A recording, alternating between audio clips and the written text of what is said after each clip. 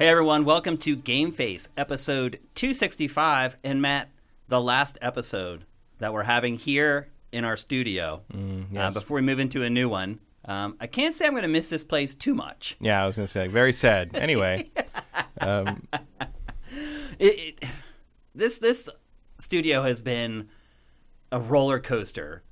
Because when we first got it, Mitch started working with us, and we had like Sifted HQ and these new shows that we were working on. We had changed how we were going to do GameFace, and GameFace was going to be shorter, and then we were going to do deep dives to go deeper into the game. We had this whole plan set up. The website was supposed to launch Sifted 2.0, and then COVID happened. And then I got caught in this weird position where COVID had kind of just started, and we were like 3 months into COVID, and the messaging was, oh, it's going to be over in 2 weeks. It's going to be over in a month. It's going to be over in 2 months. And so it came to like July 1st, and I was like, okay, well, it should be over in a couple months, and I should sign this lease. And then it was just a huge waste of money. I just flushed money down the toilet for an entire year. We couldn't even come in here and do the show. We were doing the show via Zoom, and it's just been crazy looking back. And it's hard to believe it's only been 2 years because so much has happened in those 2 years. It's really...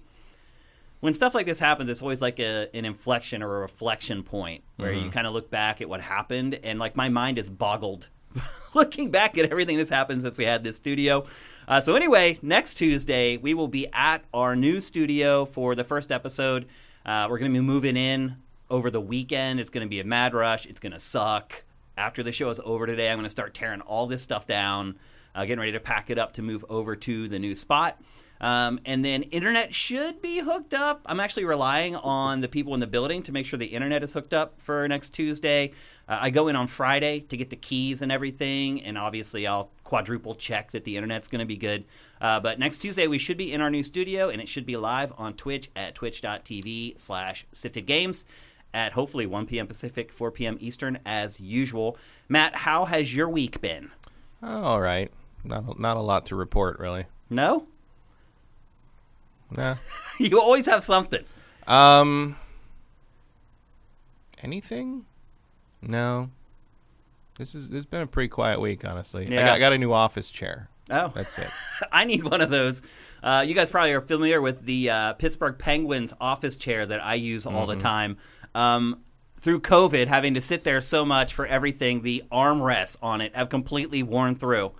Also, I have 3 hooded sweatshirts where the elbows have completely worn through, and I have holes in the elbows of from sitting at a computer and moving my arms. There are holes in 3 of my hoodies. I have I've worn out so many socks this past year. Oh, really? Because I wear socks in the house. Oh, I don't. Because it's the bare wood. No matter how much you clean it, it's still got some dirt on it, and my feet get like black. Yeah. So I wear socks, but it wears through them because it's hard wood. It's like and some of it's like, it's not like, you've been there. It's not like varnish. It's like bare wood. Yeah. It's treated, but it's bare wood. So you're literally rubbing fabric on wood, and fabric loses that war. The other thing that happened, like your elbow thing. So I have been like doing stuff on my desk and doing stuff on my table, like gluing stuff together. I've been doing some craft nonsense. And I keep I keep see Matt Kyle doing crafts. Yeah, it's like inserts for organizers for board game things, okay. but like. I keep like ripping my elbow open, like an abrasion from like it rubbing. bleeds. Yeah, it bleeds, and rubbing it against like the I was eating. Some of my friends were over, and I was eating and like kind of leaning like this and on the table. And at one point, I sort of slipped. I was like I looked down, and like it's just this pool of blood where my elbow is open. So I had to cover that up and put some stuff. I was like, okay, maybe I should deal with that. Like. So yeah, you don't realize how hard on your elbow you are when you're doing stuff at a desk. I guess. Well, I call the holes in the elbows of my hoodies like real nerd fashion. Yeah, you could put some patches over that and be like an English professor. That's true. Versus the stuff that people buy at Hot Topic, which is supposed to be nerd fashion, like. Holes in the elbows of your hoodies? That's real nerd fashion. Yeah. Also, yesterday it rained in L.A. Did it? It didn't rain over here. It rained. It was raining in the morning when I got up, and it rained like around noon. Never rained here. It rained in July in Los Angeles. Very normal. What the? Yeah. It didn't rain here at all. Yeah, it did over further east. That's pretty bizarre. My wife also mentioned she makes fun of the holes in my elbows because I don't IDGAF. I wear those sweatshirts like out to dinner and stuff. Like I just don't care. Once you get to a certain age and you're like married and you're not worried about like picking up girls, like there's just this level of like I don't care anymore, and I have attained it. I am there now. I'm sure your wife appreciates that. I'm sure she does. But she actually told me that like ripped stuff is like the hot new trend now, and that she wouldn't be surprised if a couple years from now like the ripped elbows is like a thing that you see on like runways. But I'm sure that like it has to be ripped a certain way. Oh yeah, it isn't how it's ripped on yours. It can't be natural. Like they have to put it on like a grindstone or something until it wears through. Artisan rips. Right. Exactly.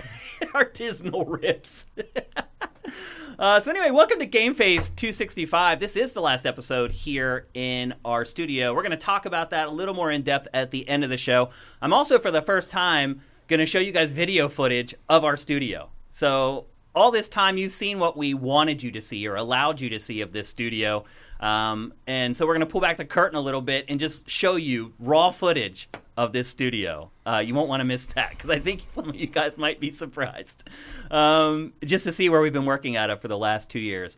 Pro tip, it is not glamorous, to put it lightly. Hollywood never is. It really isn't. It never is as glamorous as people think it is. But that's the magic of television and entertainment, is making things look glamorous when they may not be. We've been doing our share of that. The most glamorous celebrities and fanciest shows you can imagine are all shot in big, ugly gray warehouses. Yeah.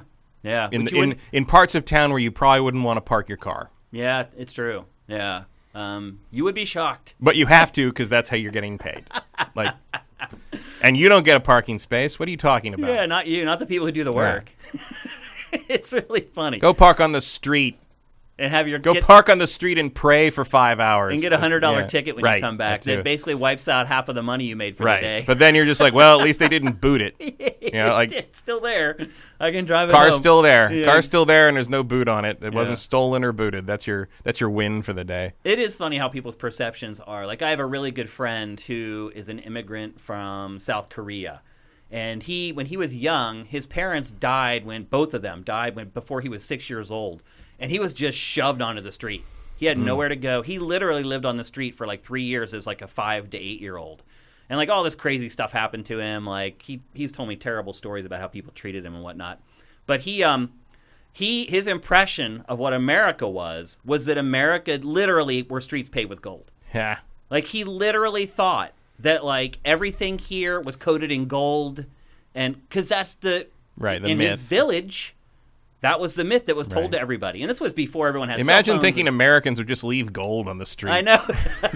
Like there wouldn't be people there like chipping it off and like putting most valuable item in the country would be chisels. Exactly. So the perception isn't always reality in a lot of cases. In most cases, honestly, I think that's the way it is. Let's take a look at chat before we get going here. Look for some Twitch Prime. A-Park1, thank you for Twitch Prime. Texture Glitch, thank you for Twitch Prime. Gerzilla, thank you for Twitch Prime. This is rare because it's the end of the month. Usually we don't have this many primes at this point. Let's see, is that it? Oh, iViz, thank you for Twitch Prime as well. And DT Monahan, those wall graphics weren't even dry yet, if I remember right, in that first episode. They were not. So this stuff here is called wheat pasting. It's a graffiti technique that people use. If you ever wonder how like these posters just get like put up on like utility boxes at intersections, or you see them on bridges sometimes, that's called wheat pasting. And all you do is you mix some flour with some water and you create this really gross paste. And then you lay the paper down and then you use a brush to go over and create a coat of it. And you have to do like another coat or whatever. But if you touch this stuff is like hard. And it does give it like, depending on how much water you use, it'll give it like more or less wrinkles. It's all a stylistic choice depending on how you want to do it. But anyway, I had written graffiti for years when I lived in Philadelphia. I had never wheat pasted. So when I went to build this set, I was like, I'm going to wheat paste for the first time. I went out on runs with people who did wheat pasting, but I had never done it myself. So that's how we ended up doing the background here. And obviously we have like the noise canceling stuff. And I'm still working on the new set. I haven't even got into the new studio yet. But I'm still working on the plans for it. I wouldn't mind being able to incorporate some of this stuff in some way, but it's probably not going to be the set for GameFace going forward. It might be like a backdrop for like when we live stream like gameplay or something like that. All that stuff is still in the works. A lot of stuff I still have to figure out, not the least of which is how I'm going to get all this crap out of here and get it over to the new place and set up. But it's exciting. I'm also dreading it, to be honest with you. It's that crazy mix of the two. Moving sucks. Yeah, it does suck. Moving does suck. But the good news is our new studio is only 4 blocks from here. Not exaggerating. On the same street, 4 blocks away, right across the street from where Matt and I used to work at G4, which is now owned by Riot Games. We'll be right next to Riot Games. Not that that makes any difference whatsoever to anything we're going to do, but we will be right beside We might get them. more harassed than usual. We're going to get to that in today's show as well. There's definitely some shady stuff going on in the industry, and we're going to discuss it. It is slow in the games industry, but I feel like we actually have a pretty good show today. I busted ass to play as many games as I could. Matt and also tried to. He tried to play Microsoft Flight Simulator this morning. Yeah, got stopped by a 30-gig patch, which, man, like, normally a 30-gig patch would take, like, maybe 20 minutes to download for me, but it would not crawl past, like, 3 megabits a second. Me like, either. It My was download so speed was slow. I assume because everybody was downloading it, but, like, that's the slowest I've ever seen the Xbox update queue go. Yep. Yeah, I noticed that, too. And we are going to talk about Microsoft Flight Simulator. I did get some time to play it. It was weird that they didn't put it on Game Pass at midnight last night. They waited till this morning. Yeah, I went up this morning at like 9 or something. Yeah, it's strange. Because I tried to do that. I was like, oh, I'll download this so I can play it tonight for that. And like, it was like, tomorrow? Yeah. At like 9 a.m.? Like, what? All right.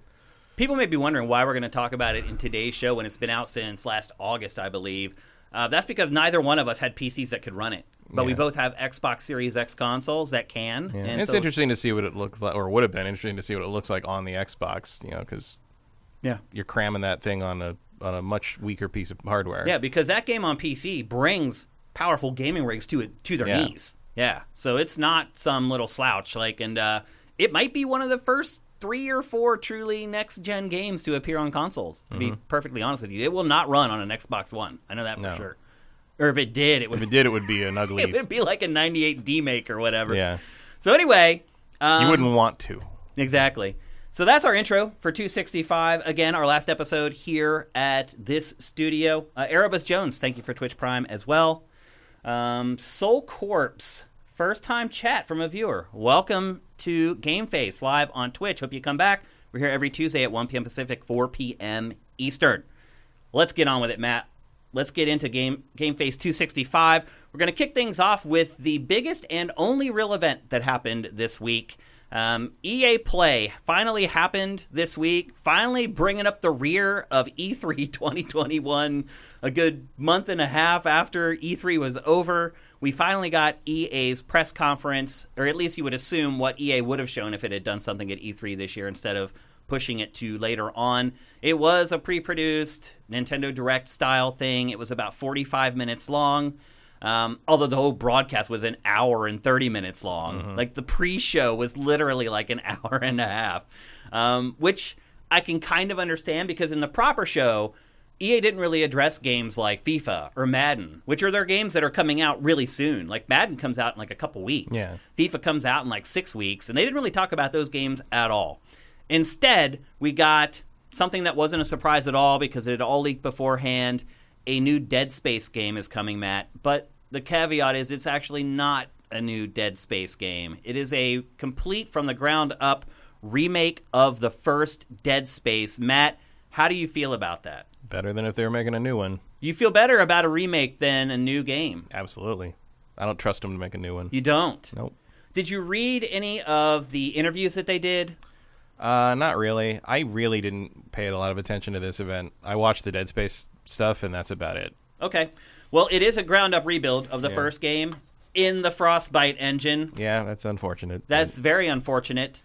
This is a trailer that they released. It's literally 40 seconds long, so be prepared to watch it at least 3 times here in the next 5 minutes.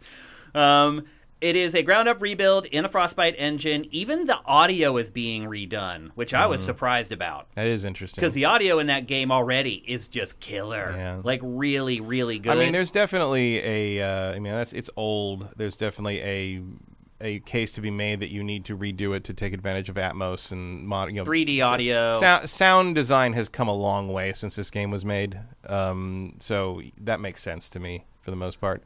It's funny seeing people's names in credits that when a game came out, you didn't know them. Mm-hmm. But now you're like kind of friends with him, like Glenn Schofield. Mm-hmm. Like I didn't even know that he had worked on Dead Space, to be honest with you. I just saw his name there and I was like, wait a minute, wow, he's been doing good work for a long time. Yep. It's pretty impressive. So it is a ground up remake in the Frostbite engine. When do you think EA is going to abandon Frostbite, if ever? I don't know. You don't think? Do you think they ever will? Whenever they make their next terrible engine, that they name something else. That's all I can think. I mean, do you think they'll learn some lessons? EA? Yeah. No. Well, I mean, EA has learned some lessons, though, Matt, because it got all the heat. Learned not to show me Madden for 20 minutes, yeah. I guess. No, I'm not talking about that. I'm talking about how it approaches its games, because it got beat up really bad over a bunch of stuff and how it was handling microtransactions in Battlefront 2, and it got beat up really bad when it tried to do a game as a service with Anthem, and it changed. It allowed Respawn to create a single-player only Star Wars game, even though it had already canceled one beforehand. Mm-hmm. It does seem like EA is trying to make up for bad decisions it makes. Yeah, we'll see. And I mean, they did announce that there's a Dragon Age Netflix series coming this morning. I actually missed that. Yeah, it went up at like 11 or something. Okay. But like and it seems like it might be live action. Obviously, very early, but like that would not be a bad thing to synergize with Dragon Age 4. When the time comes. That's true. Because The Witcher, I think obviously there was no tie into the video games on The Witcher, but like if there had been a new game, I think that at the time of The Witcher coming out, I think that would have been a big windfall for that. Yeah. So it makes sense. But like part of the problem is also that EA, when was the last time EA branched out and like tried a new like high level IP?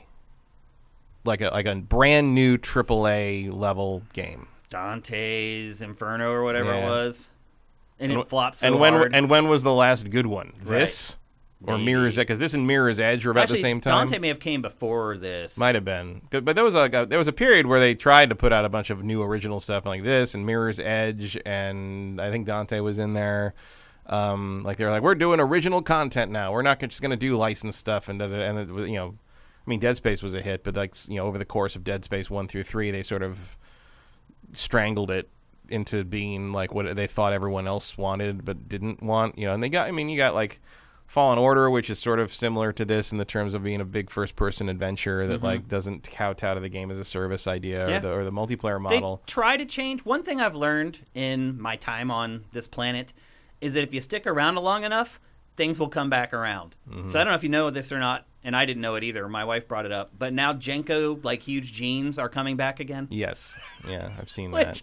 And I was watching the Olympics, and I noticed some of the skaters were wearing them. And I was like, oh my gosh, they are like coming back. Yeah, fashion is cyclical. It is. I mean, everything is. And now EA went Cargo shorts, however, are never coming back. Just so you know. I still wear cargo shorts. I love them. I wear them. If I have shorts, they're cargo shorts. I don't think I have any shorts that aren't cargo shorts. I know. But EA, it went through that weird cycle where it was crapping all over itself, and then, as you said, they're like, oh, we're going to focus on these single-player games. They didn't work so well. Then they went through the microtransaction, game-as-a-service thing. Yeah. Now they're coming back around. They did work pretty well, just they didn't make the billions of dollars EA demand. That's true. Their expectations There's a lot of unrealistic expectation, not just at EA, but almost every major publisher doesn't seem to have a handle on what reality is. Yeah. It's like you can every game you release is not going to make Avengers Endgame money. You can't expect that. Matt, looking at this game, does it need to be remade? I mean, it still looks good. It looks damn good. Like, you could do some more stuff with it, like bells and whistles wise. I mean, it doesn't look like a PS5 game or anything, but I certainly don't have a problem playing something that looks like this. I mean, I'm sure that good. I'm sure the new one will look amazing, but I mean it. I'm not against bringing Dead Space back. I'm not against playing an updated version of Dead Space 1 because it is my favorite of the three. Yeah. If there's one thing that EA has in the vaults that they could exploit for something like this is the one that pretty much makes the most sense. But I do think it smells a little desperate. JM Rain just said, straight people can keep cargo shorts and the color khaki. Yep. You know what's funny? I almost bought a pair of khaki cargo pants 2 days ago. I know. That's so hilarious. Nocturnitis says non-cargo is a swimsuit. And that is exactly how I look at it. The only shorts I have that aren't cargo shorts are my swim trunks. It's funny how this has kicked off a discussion. The other thing you won't like to know is that shorter men's shorts are the thing that's in now. What? Oh, you mean? Oh, I know. Like 9 and 7 inch inseams. Dude, my legs are so skinny. I would look like a fool. Which I will say, yeah. So I did get some new shorts for my Disneyland trips, and I tried like both and like 9-inch text waterproof stuff that was good for Splash Mountain and stuff. I was very happy with those. Maybe it's just I'm too old for it, but I cannot get away with a 7-inch inseam anymore. I cannot I'm do just it. saying. Dude, my legs are way too skinny and too way skinny, too white. way too white. And also, I'm just looking at it, I'm just like, I look like Larry Bird. Like, I look like I'm wearing the shorts that they used to wear playing basketball when I was a kid. Yeah. And, like, I do specifically remember when, like, a lot of the basketball players switch to more like longer, looser, longer sort of hip hop inspired NBA shorts. Players used to have shorts, right? Yeah. Like way up, like the athletic track shorts you'd see like people wear at PE in like 1970s movies. Yeah, you might get a sack peep here and there. Yeah, and like a lot of the around like the late 80s, early 90s, like a lot of them started wearing longer shorts and kind of that. And I was like, thank God, like because then like that became the thing that was cool to wear, and like I was much more comfortable in those. Yeah. But now it's supposed to be you got to be above the knee. Yeah. Or you're like it's weird. Like those shorts are like dad shorts now. Yeah, I know. I wear cargo shorts because they're functional. Like so for me in life, and I don't know how we got on this tangent, but it's the last episode in the studio. We got on this tangent because I mentioned cargo shorts, and everyone who wears cargo shorts is real fucking sensitive about the fact that they wear cargo shorts. So here we are. I'm not sensitive about it at all. And I mean, know, they are functional. And I know some people make fun of them. I don't care. And I am always a function before fashion guy. Like, I'll get stuff that works, and then if it looks cool, that's like a bonus. Except when it comes to protecting your elbows. Right. Well, I just don't want to buy another hoodie. Right. But now that might become fashion, so you're going to have to get another hoodie. Because otherwise people are going to think you're fashionable. I'm trying to be like a fashionista or whatever. Yeah, so I always go function before fashion, and like, if I wear shorts that don't have big pockets, my top pockets are just loaded with crap. Between my cell phone, my wallet, my keys, my sunglasses, like... I just hate it. So cargo shorts all the way for me. The one thing I hate about cargo shorts is if you run in them, whatever is in the cargo pocket beats the crap out of your knee. That's it. Otherwise, cargo all the way. Look, we got bits. 1 bit for each of the 9 inches of inseam for your shorts, Matt. That's how we roll here. All right, let's get back to EA Play. I don't know how this happened that we got on this, but we did. But let's get back to Dead Space and talk a little bit more about what they're doing with this game. So they are using the source code as a guide for this, Matt. They have the whole game, everything, and they also said that as they're pouring through the source code, they're finding stuff that the original developers wanted to put into the game but didn't for time constraints, or they couldn't get it to work quite right. So they're examining some of that stuff to see if they can slide it into this remake to hopefully, quote unquote, stay as true to the original vision as possible for the game. They have a lot of reverence for the original game, and they're trying to stick to it as much as they can. They said immersion is their biggest focus on this game. They said that from the start screen to the end credits, there will be no breaks. There's no loading, there's no pausing, there's no anything. They said that and this does concern me a little bit, they said that they want to suck you into the world and keep you there so that you finish the game in one sitting.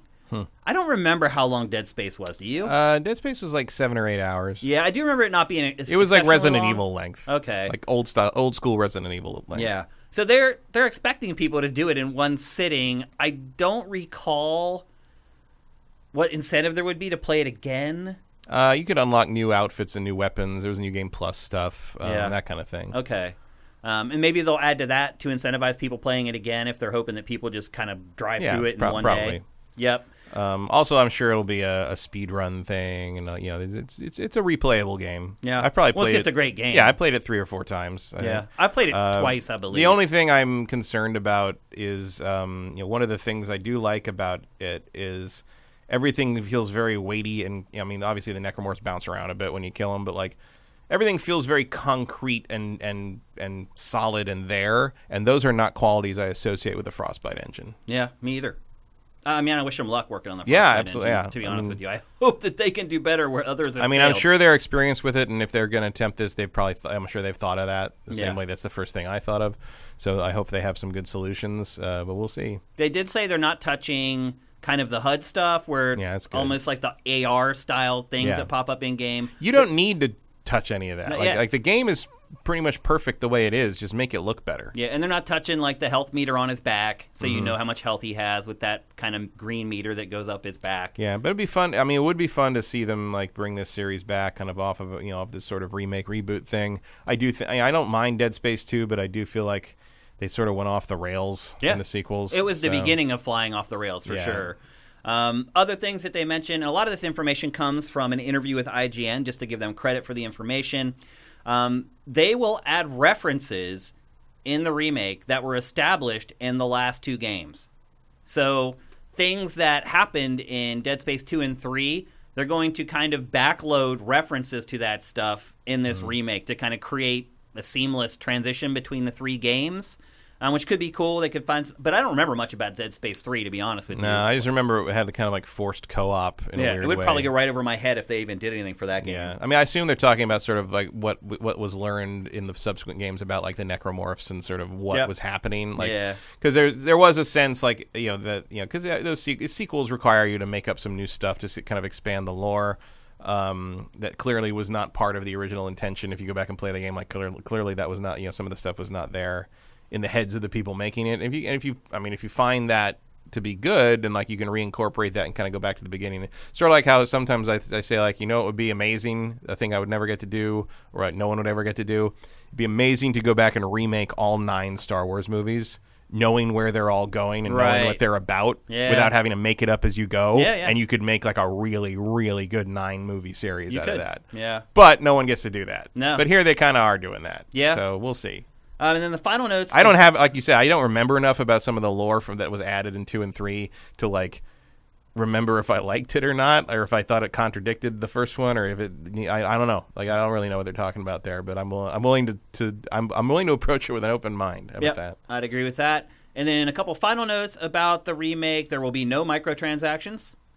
And they are working on evolving the dismemberment. And when they talked about that, they specifically stated that they want to make it more accessible so that new players will understand it. I don't know that it's all that hard to comprehend. Yeah, I don't remember this being a real complicated game. I mean, you reorient your gun 2 different ways. That's pretty much it. Either vertical or horizontal. Vertical slice, horizontal slice. If you can cut bread, you can probably figure this game out. Yeah, exactly. Yep, so that's what we know about Dead Space, the remake. Matt, how interested are you in it? I'd say I'm very. Yeah. Dead Space is great, and I like the first one the most. So you want to do, if it's a good remake, if they manage to find a way to make Frostbite cooperate, I'm totally in. I would prefer to play a new game, and I hear you. The third game, I hated it. It didn't even seem like Dead Space to me. I don't know where else there is. Where do you go with a Dead Space 4? I can't even remember how the third one ended, to be honest with you. Neither do I, really. So I don't know if there was a cliffhanger there. Which is kind of what I'm saying. Like, who gives a shit about continuing that story? Like, just start over. Just do the good one again. It's kind of a pretty timeless story. Dead Space isn't really built on, story revelations outside of one major ending thing. Yeah. And, like, the appeal of Dead Space is the gameplay and ripping those things apart with the various weapons and finding your way through stuff and upgrading Isaac. And like, I can do that in it's been so long since I played the first one, it'll feel like a new game to me to some degree anyway. Yeah. What, 2008? Is that right? Sounds right. Yeah, 7 or 8. Roughly, somewhere around there. So it has been like 13 years. That game still looks damn good for a 13-year-old game. Yeah, I mean, pretty amazing. They did a good job. I mean, that was it what was the name of it? The company that Amy Hennig was with. They Motive, dissolved. wasn't it? No, it was not Vicarious Visions. It was the other V. Oh, Visceral Games. Yeah, it was them. That came out of nowhere. Yeah. So there's a good. If you look on YouTube, there's a pretty long interview with the guy who was like the lead creator of that. I think I can't remember who did those interviews, but it was like it's like a 20-minute thing, and he talks about making it and his idea, and like how like all these like they didn't really know what they were doing at this point, and like EA didn't understand what they're trying to make, and but they were kind of lucky because they were sort of isolated from it, and they'd never made anything like this before, but they figured it out. It's like a really good story.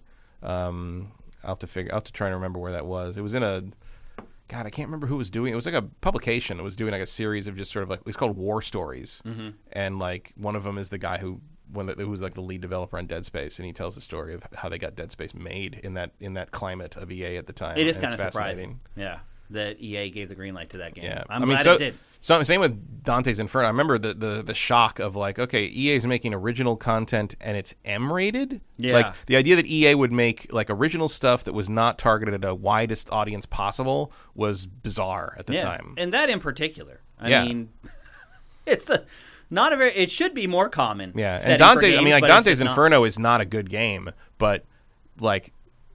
You look at that and you're like, EA published this. Yeah. Like EA published this thing with all this weird body horror and like all like this strange self-mutilation like, and like tons like just like naked women running around doing like weird pseudo-Christian mythology things. It's like bizarre. It is like, strange. And I even today I don't like think there's a one level where you're just walking around on the souls of dead fetuses and stuff. It's just like okay, like. Yeah, cool. I mean, that was a different EA than what we're used to today. It was not the EA that kept showing me Plants vs. Zombies trailers. I'll tell you that much. Nope, that is definitely true. And the studio working on this also worked on Squadrons, right? It's Motive that's working on the remake of Dead Space. So the squad, they've shown their chops. They can make a good game and make it pretty quick. Yeah, and they pulled some impressive stuff out of Frostbite on Squadrons for sure. Yeah. So they are making Frostbite do some stuff in that game that it was never supposed to be able to do. So. I think every developer has to do that. Yeah, it seems from what Amy Hennig said, it sounds like that's basically your first job. That's your job, making it do stuff. Making Frostbite functional for everybody else. Yep. So anyway, Dead Space was the biggest game at EA Play. It was the thing that they showed last, and they didn't provide any context for it really during the event, but then other publications like IGN followed up and did interviews, and that's where we got all that information from. The second biggest game that was shown is a game called Grid Legends. Matt, what's your recollection of the Grid franchise? Minimal. Yeah. I mean, I do remember when the first one came out, and like Adam and everyone were sort of like, "This is really good." Like it was sort of like a surprise that something, because it's sort of like a. I mean, I don't know what it's become because I haven't played a Grid in a long time, but I remember the original was sort of like. Oh, if you wanted something sort of between a sim and like the sim of GT Forza and like the straight up arcade of Need for Speed or whatever, Grid was kind of a nice midpoint. Sort of like how Metropolis Street Racer felt, I guess. Dreamcast classic. Yeah, and or Project Gotham Racing later, which it became. But with a little more of pro racing in it, but like that is growing, because Grid is a reference to the the actual starting lineup is not just like enthusiasts driving around a city. But the reputation was always good. I just I only have so much room in my life for racing games, and usually that ended up being Forza Horizon and maybe the Need for Speed that year, and now Need for Speed's a piece of junk. Yeah, it really hurt that franchise. Like I don't think I've been in day one on a Need for Speed in a long, long time. I've had to, right, because of what I do for my vocation, but not by choice. I'll put it to you that way. So there are big changes for Grid. It's called Grid Legends. It's coming out in 2022. There's a story mode with what they say is paddock politics. What is that, Matt? What? Paddock politics. PADDOCK. Politics. Paddock politics? That's how code. And also, by the way, this is the first new game since EA purchased Codemasters. My only guess on that would be that that's like a term in racing or something. Yeah, I'm not familiar with it. I think like paddock probably might be a term for like stable or like team or something. Like I feel like maybe it's talking about like maybe someone in chat knows the politics between like the various racing teams or whatever. That's my only guess on that. That sounds like an in term. Yeah, that I'm not familiar with it, but I mean, paddock means I could see that as being like a European term for like stable, like a stable of wrestlers or a stable. That could be that kind of thing. Yeah, and then there's lots of car variety. If you haven't noticed in this trailer, there's everything. There's even like big rigs in this game. There's off-road trucks that you can race. That was not the case with the original Grid games. And to your point about the first Grid, it was surprisingly good, but then lost some steam over time. And I'm kind of surprised that they're bringing it back, to be honest with you, but I'm not surprised that they're changing it drastically. The chat's saying the paddock is like the garage. Oh, okay. I'm surprised I've never heard that phrase before for some reason. And I'm not like hardcore motorsports guy, but I care about them kind of. Like I watch them sometimes. And I've never heard it. And then the big thing about this game is that they're using the same tech that they use in The Mandalorian for the cutscenes and for the story mode. The volume. It's called, they called it, and here's another phrase that I hadn't heard before, extended reality. Yeah, they've used that a bit. Is that like Viagra for video games? No, it's like, have you seen the behind-the-scenes stuff for The Mandalorian, yeah? Yeah.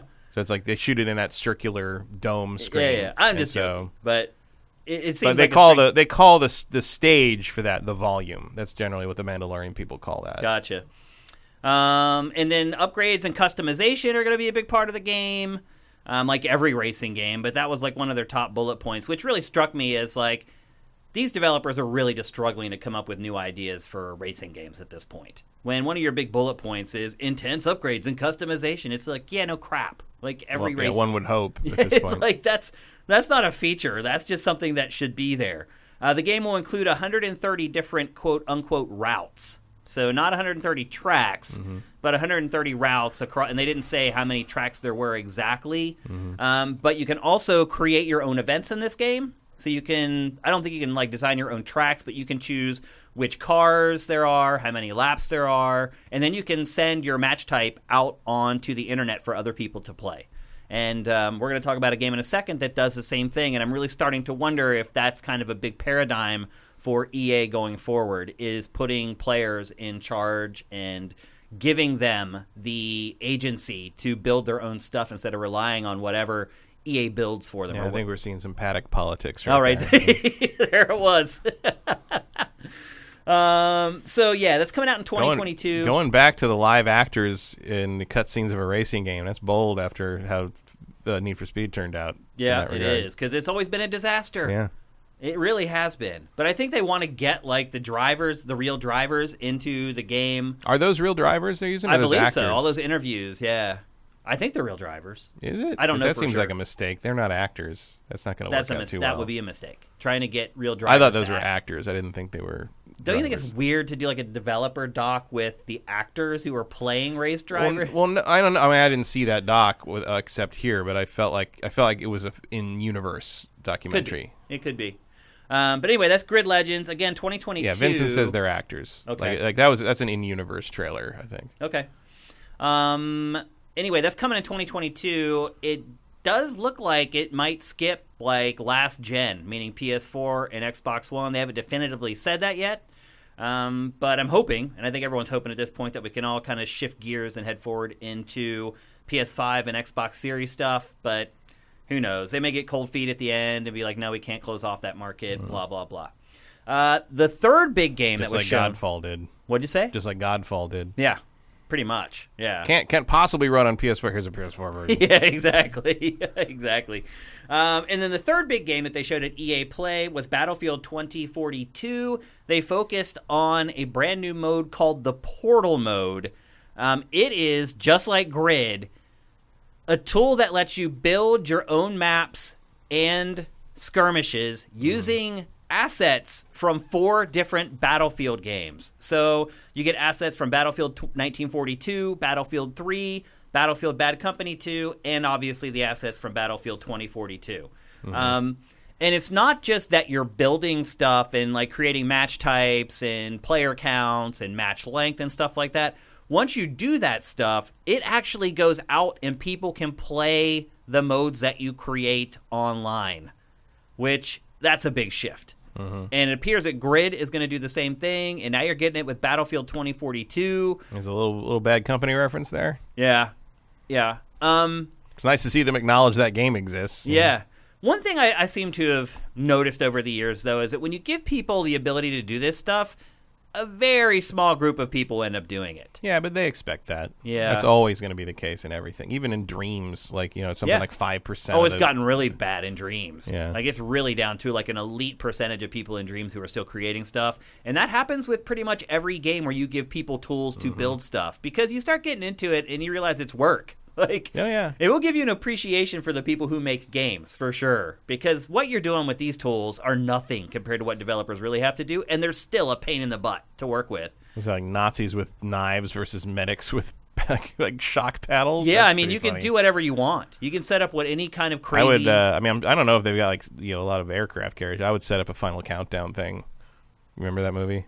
Vaguely. So where the USS Nimitz, the aircraft carrier from isn't from the 80s, but they go back and end up back in time and like right before the Pearl Harbor attack, and they know it's happening, and like there's a scene where F-14s intercept like zeros, like Japanese zeros. I do not remember that at all. And it's fun. It's it's Cold War as hell, but like, and there's a famous scene where the captain, like, they're like, what do we do? Like, they sort of piece together what's going on, and finally the captain goes, splash the zeros. I say again, splash the zeros, and the F-14s like shoot down these World War II era planes, and it's just this huge massacre. Oh, wow. And it's kind of awesome. Huh. And I would be very tempted to make a Final Countdown map on this, mixing the World War. Maybe like the modern team would have fewer players or something, and like you're just sort of up against a mob of World War II era tech. But Game Manual in chat says that they're trying to get the Roblox money. I'm wondering, do you think that they'll allow people to sell the variants that they create in this stuff? No, because it's not the selling that he's talking about. He's talking about having to do, like, because Roblox, you have to buy the individual creations or pay for them. So he's insinuating that we'll get the first 3 games for free, and then if you want like Battlefield 4 stuff, buy more. Yeah, you buy more assets to build with. You might hit a point where like you have to pay for like to do certain things with certain high end creations they make. Subscription model at some point to get free access to like the top whatever best things or whatever, the curated stuff. There's a lot of options there. Roblox is a racket. I'm just wondering though because Roblox, there's that carrot dangling, where if you create something good, you can sell it and make money. And you would think that motivates at least some people. That's never going to be a thing, really. You mean in Roblox or for... anything. Like, it already is a thing in Roblox. Yeah, but like it's not like... it's a very limited thing. Like, you always run into the problem of like that they ran into where, there's a reason Velocity Girl never got to sell her Tony Hawk t-shirt on Xbox Live. And that's because... you run into basically the idea of having to pay out people who are not employees of your company. I don't know how contractors. I don't know how Roblox handles that, but that is a very complicated legal situation, and I'm sure it's one that EA does not want to deal with. It's not that complicated. I run a business. They're just independent contractors. It's not that simple. It is simple. I do it. Right, but you can't do a contractor thing for everybody who wants to sell a $5 thing on your thing. You could create a forum online where people could do it. I mean, if they can get Fig up and running, they could get something like that up and running. I'm from a family of lawyers. It's not that simple. I mean, I just don't think that they'll want to do it. And that's a big part of it. Like, EA is big enough to work up a system for that. I don't think EA would be benefiting enough to bother. There are kids who have made a metric ton of money off of their Roblox stuff. Yeah, already. I don't think that's what's happening here. Yeah. I think they want a model that they don't have to pay the creators for, but they might be able to squeeze money out of the creators for making stuff where people who play them have to pay for access to the higher end stuff, or like maybe if someone's using like a high end, I mean, you're splitting the user base at that point, but if you're using paid content to build your level, someone might have to own that content to play your level, that kind of thing. Yeah. There's a lot of, and it does, and the trick on that, of course, is it doesn't feel like microtransactions, right? Like you're not buying in-game currency to play a slot machine kind of thing. Yeah. You're sort of like, oh, I'm getting something for my money, sort of that. There's a transactional element that feels more like you're getting something in return. And EA needs to be really vigilant about that. Yeah. Because it has been pinned to the wall over microtransactions, probably more than any other publisher. Yeah, well, they're the only ones that got a call from Bob Iger about it. Right. So, yeah. That's a pretty good barometer right there. So anyway, that's really all they shared about Battlefield 2042. I was a little surprised by that because the game isn't that far off. It's cool. I mean, they have talked about it fairly extensively at this point. I mean, what else is there really to say about a Battlefield game, right? Yeah. I mean, they could have shown... they haven't shown officially, much gameplay of the game. Mm-hmm. They've let... like YouTubers and influencers play it and then post a little bit of gameplay here and there. But EA has yet to put out big chunks of raw gameplay from the game. I feel like it would have been nice to see some multiplayer gameplay.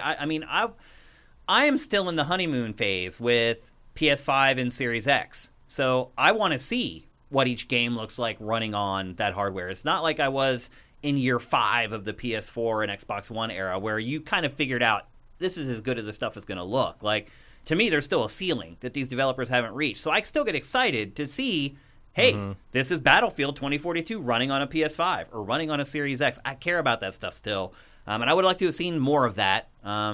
Even if they just showed, like, one multiplayer match from the perspective of, like, 5 different soldiers or whatever. There's fun ways that you can do it to keep it engaging. But didn't get any of that. There is still plenty of time, obviously. Maybe they're just saving some of that stuff for later on. Or maybe their research shows more people are like me, and holy shit, I don't care. Really? Like, I don't care what Battlefield looks like. It's Battlefield. Like, I'm not going to sit and watch. I mean, I get there's ray tracing, you can make it look pretty. But I get that from one look. I don't need to watch 15 minutes of people run around pretending to play multiplayer against each other to see, like, how nice the light looks coming past a building or something. Like, yeah, but I want to see, like, all the weapons that are in the game being used and how they look running on Gen 9 hardware. It's all the same shit. I want to see the player counts. I want to see 64 dudes running across the field at once, and what's the fidelity on those guys? I don't care, because you're never going to see that happen in the game. Like, that'd be a cool demo, like with kind of what they just did with the Nazis versus shock paddle guys. But it's like, I don't know. Like, it's Battlefield. It's a known quantity up to top to bottom. Another thing to consider, though, is Battlefield has also been one of those benchmark games. It is,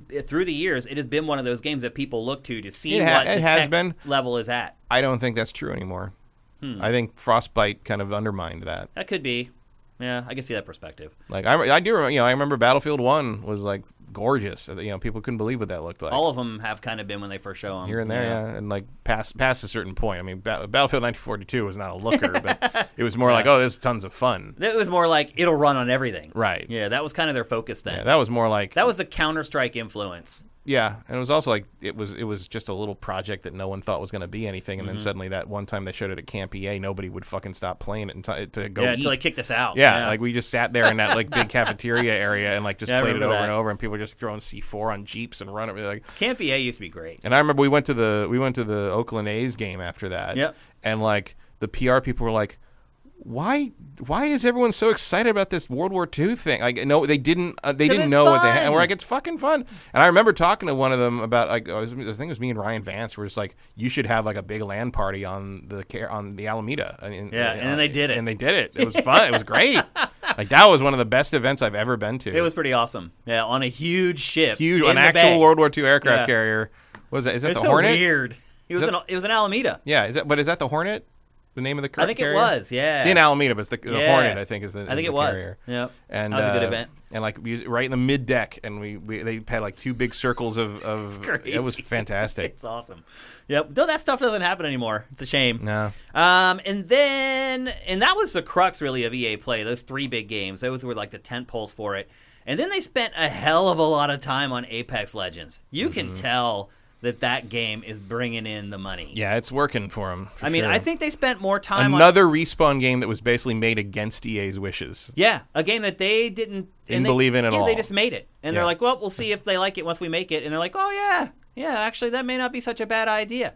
But it took up more time than any other game in this presentation. Yeah, I think this game brings in a lot of free money for them, basically. Yeah, I mean, it's just sitting on your butt and cashing the checks. And it's one of the only battle royale games that has really like held the line. Yeah, over time. So many have come and gone since. Yeah, like if you're still carving out your little niche while Fortnite kind of rules the roost, like you're doing pretty good. Yeah.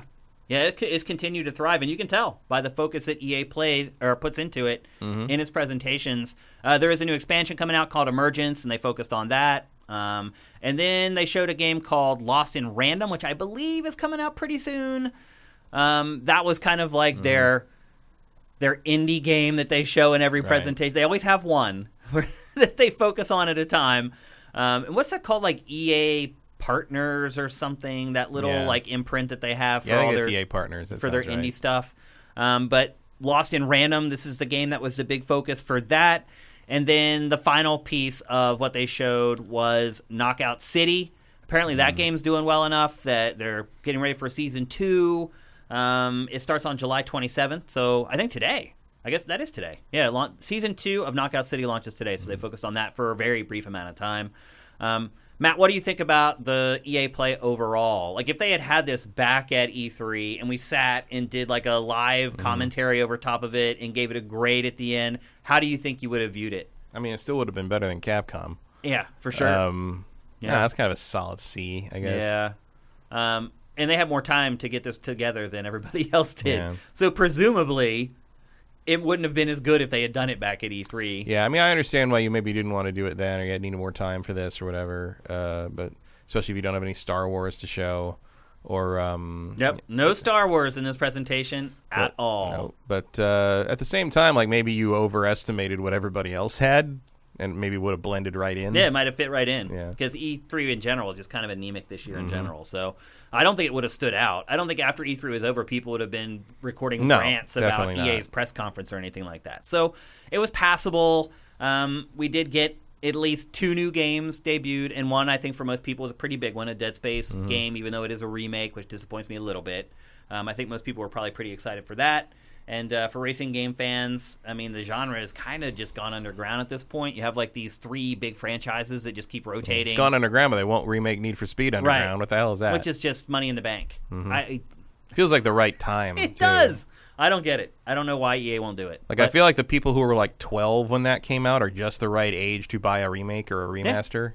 Yeah. I'm the right age to buy it again. It's my favorite Need for Speed of all time, and I think most people probably agree with that. It's certainly the best-selling Need for Speed. Like early 2000s street racing culture, there's a boom of nostalgia around that now. It sold almost like 20 million copies. Yeah. Back then, that was rare. And I bet that would look real good now. Yeah. Like I like the art direction in that game more than most of the other Need for Speeds. Like it had that nice kind of nighttime neon look. Yeah. Everything was wet all the time. Like it would look great with ray tracing now. It would look amazing. It would. Yeah, because you'd see all the neon and the puddles and everything. Exactly. It would look amazing. What was that show on G4 that Big C did for us? Formula D. Formula D. That was that whole era. Yep. Drift racing and just street racing. And the boom from Fast and Furious and Initial D and all that stuff, introducing it. He was great. Big C was a really good dude. I wonder what that guy's up to now these days. I don't know. I saw some stuff with him. I mean, really? He's still out there? He is still out there, and I think Rick Damigella, who produced Formula D, like he does movie red carpet stuff and interview stuff for CNN now, but like he mentions him once in a while. I've seen, okay, because they know each other. So. Yeah, will not be coming back with the new G4. No, probably not.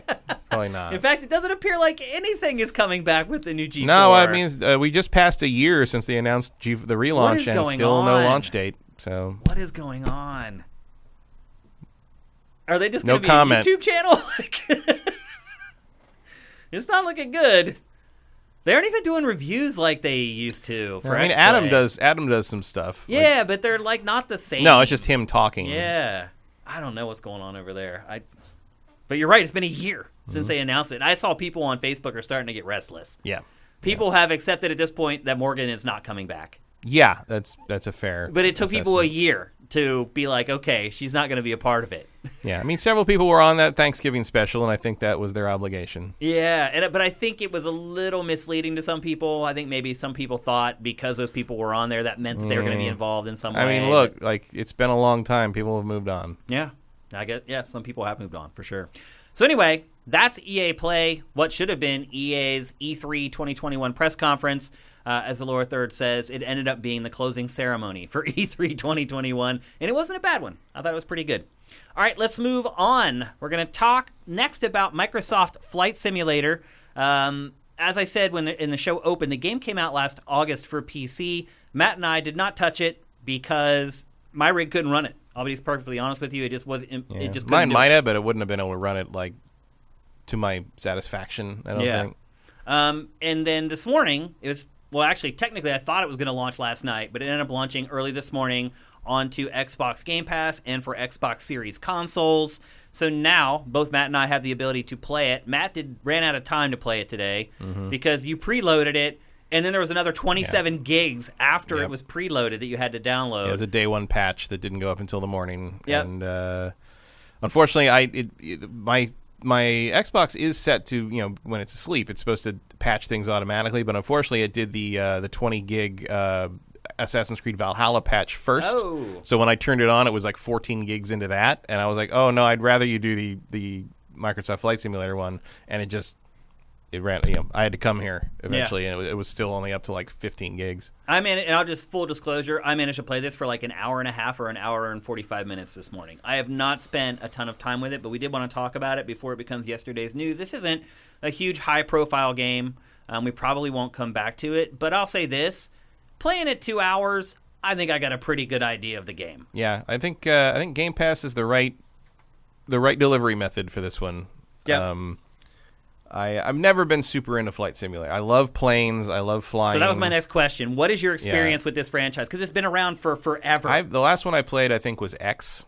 Whenever that was. I didn't touch that one. But like, I don't have a lot of affinity for flight simulators because like I love flying and I love planes and I love the idea of flight.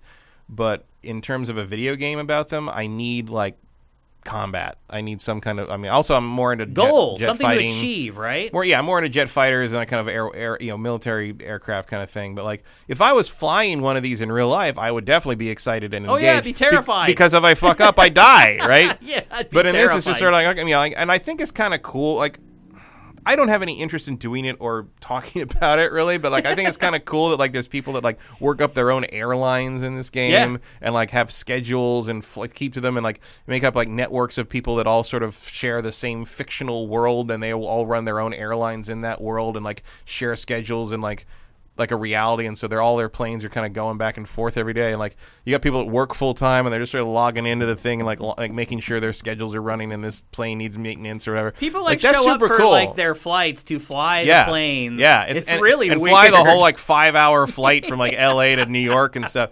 And like just do the whole thing. A lot of that's autopilot, like just like in real life. But like they're there with that, ready to do the thing. In case something happens, they can take control. And it's like, I appreciate, like, I don't want to do that ever, but I appreciate that. It's like people who do like model trains, right? Like it's like I would never do it. I would never do it, but I think that's super cool. Like it's a neat hobby and it's a neat like way to sort of escape reality. I think that's neat. Well, what helps with it is that everything is like real time, so it pulls in like real-time weather data. Mm-hmm. All those flight schedules are all sucked into the game. Yeah, it's as close to actually doing it now today in reality as you can get without actually doing it. Yeah, I would argue that in this game, no one tries to break into the fucking cockpit because you made him wear a mask, which is bonus. That's true. I would argue that maybe that's in a patch. Maybe that's what that 20 gig patch is.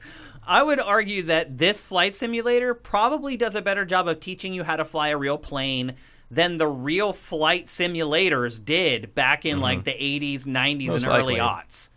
I mean, do you think you'd probably really learn how to fly with this? Certainly the model. Like I would be fairly confident with someone who like was a hardcore player of this game if it was like a real version of like a plane they flew in this game all the time. Like if a pilot had a heart attack and you're flying, like if somebody stood up and said, I played the shit out of Microsoft Flight Simulator, I would tell that person to go to the cockpit. Yeah, especially if it was that plane. Right. That model of plane. Especially then, yeah. And of course the real tough part is like you actually landing, but this is real accurate, especially if you're using like the hottest setup or the yaw, if you have the full cockpit experience with all the add-ons. You can buy controllers. You can buy everything you can, where every switch does something. Yep. Like and you can build your own. I mean, there's people that have full 747 like jumbo jet layouts in their home it's so for that.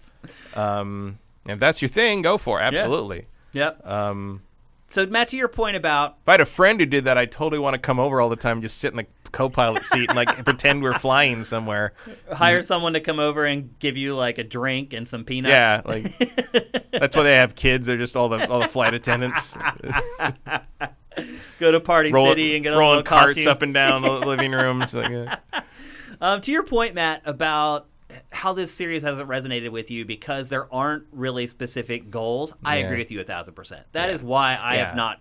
And I know there are like goals where it's like, oh, fly here, do here. There's a little like it's not really the same thing. They did do a Microsoft Combat Flight Simulator back in the day that was pretty good. I enjoyed that. Yep. But I also just I'm not really playing games like this to learn how to fly. I'm happy to play Ace Combat or something arcadey. Yeah. I'm looking for entertainment. Yeah. In this game, I like IL-2 Sturmovik is about as far as I go in terms of like combat simmy stuff. Yeah, as far as the modes in this, there's the primary mode is really just this world map. It's a globe that you can just spin around, and you can basically just set up whatever you want from there. You can edit a free flight, you can create a flight plan, and then you choose a plane, and then you choose the takeoff and destination airports. Well, you know what I can see myself doing is playing this while I listen to like podcasts or something. Yeah. It's relaxing. Yeah, Even it is. this morning, I had just gotten up, and usually in the morning, I'm like ready to go, and I was like sitting on the couch, and I was like, I could see the charm of this game for some people, for sure. Until I fall asleep.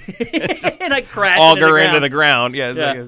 And what I found with this map was my first like 3 landings were really intense, and I was on edge and I was nervous. Oh, landing is terrifying. Once Landing is the I hardest managed part to of learn flying. the landing, though, I felt like all the tension in the game was gone. Somewhat, yeah. You can set it up so that it does almost everything for you. You can set it up so that it does nothing for you, and that is a little terrifying because there are so many instruments and knobs and gauges and that type of stuff in the cockpit. And the cockpit modeling is, like, ridiculous. Yeah. And to be fair, even in real life, you don't have to do that all by yourself. Yeah, it's either. true. You know, it's like Even a lot of modern mostly, planes are very automatic in a lot of ways. Even planes mostly land themselves now. Like, you're not, like, you want to do a little guidance. You want a human touch, just, paying attention to things that a computer might not see. But, like, a lot of it is automatic for the most part. And you can choose as much or as little of that as you want to. You can just throw yourself into the deep end, or you can set it up so pretty much everything is handled, and you're just kind of steering and controlling like your That's speed. cool, like going to see all the landmarks there and flying by. But that's what I did. So this is what this is how I had fun with this game. Was just basically ignoring all the other stuff and just picking exactly where I wanted to go and flying by it. But once you do that, that charm wears off. The good news is it has the whole world. The whole world is in this game. They use satellite data to basically take a picture of the entire globe, and it looks stunning until you get really close. And then if you get within, I don't know, I would say 300 yards of the ground, everything looks like it's like Google Street View. Like if you're going and trying to get driving directions and you look at the actual building on the ground, the level of detail definitely suffers the closer that you get to it. However, some of the stuff, like the stuff that He's such a dangerous flight. Yeah. The stuff that I chose to check out, all that stuff has been actually modeled, though. So, like Statue of Liberty, big, buildings like the Empire State Building, that has been modeled by hand. Yeah, it's more like your house is not there properly. The Eiffel Tower has been modeled specifically just for the game. So the big landmarks actually are modeled by a designer who actually builds them and by polygon, etc. Just like almost any open world game, like you basically build it out with an AI and then like tweak the stuff that people are going to look at closely. Yep. And then I flew over where I live to see if my building was there. And it was there, but it looked different. Like it had, I don't know how they do this. It had like a brick face, and my building does not have a brick face. But now it does in Microsoft Flight Simulator. I don't know how they're doing that. The technology in this game... My guess is it's some kind of like AI interpolation thing. I guess. This game is doing crazy stuff. Like, it's using tech that really hasn't been utilized a lot in video games. And 90% of the time, it's all to startling effect. Do not touch screens. That's funny. Yeah. Because everybody would now. Oh, yeah, of course. Everyone thinks it's a touch screen. Yeah. Absolutely. So in addition to the world map mode, there's something called Courchevel. I don't even know if I'm pronouncing that correctly. Can I see that? What is it? It's Courchevel.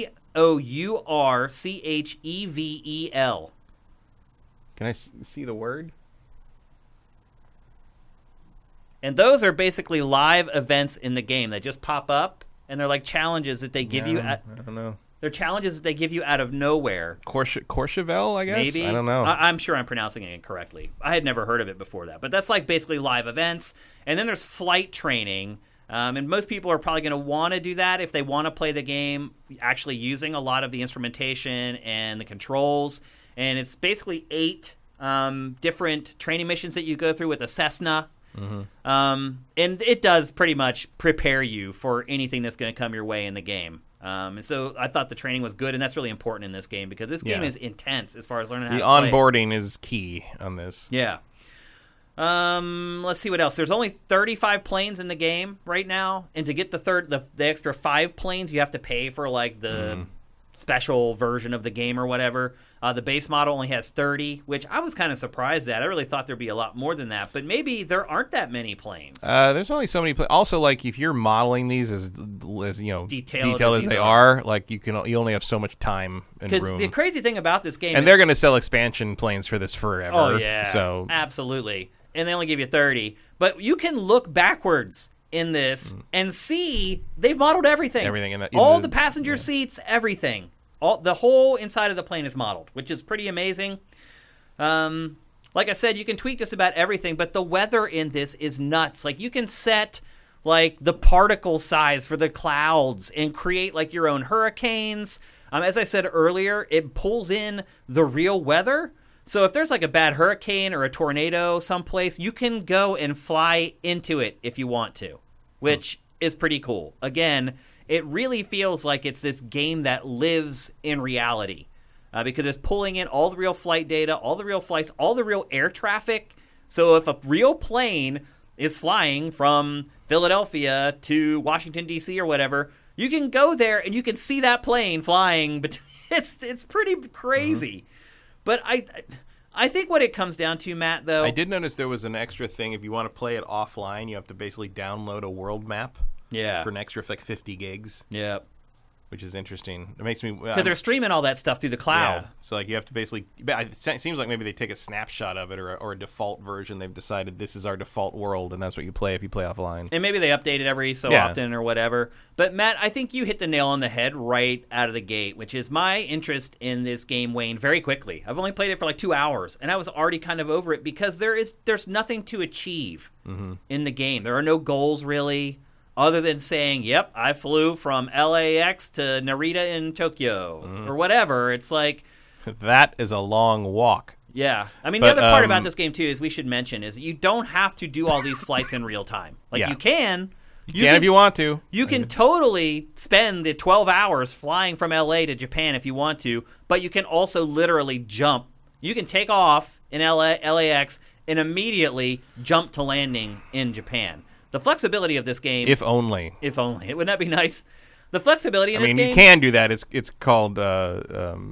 it's called drugs. Yeah. The flexibility in this game, if this is something that you're interested in, like... It's called Ativan. It's really unmatched, honestly. Like, the how it syncs reality with the game, how you can customize the experience to however much you like it. If you're interested in this game, I think you're going to really like it.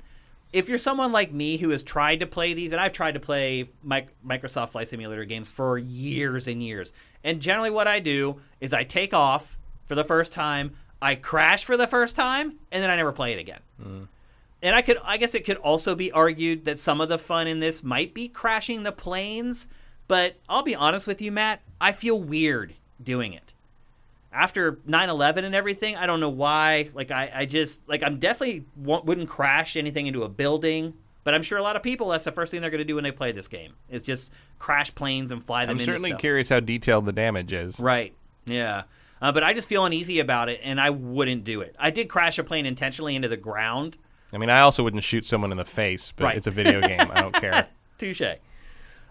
So, I don't know. It's hard for me to recommend this game to anyone other than people who probably are already interested in it or have already played games in the past and really enjoy them.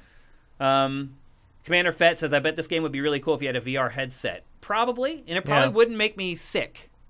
Schneeky asks, is it pick up and play or hard to control? I mean, that goes back to what I was saying about how you can customize everything.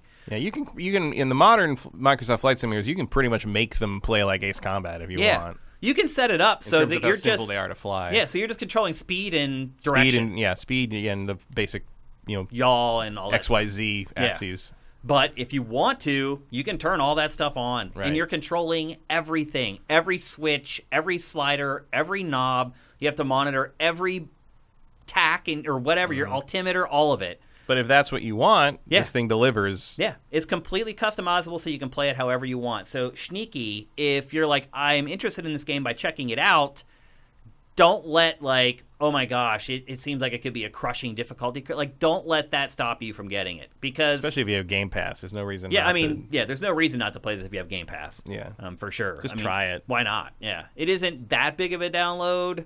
Especially if you don't get the offline thing. Yeah. Like I think it's only like 40 gigs or something if you don't do that. So it doesn't take forever. Plus the 27 gig update today, I guess. Right. But, yeah, so it's up around 70 gigs right now. yeah, I mean, I don't think that all adds in, exactly. Some of it gets patched in and merges, but like you need some space for it, especially because you want to install it on the internal. Yep, absolutely.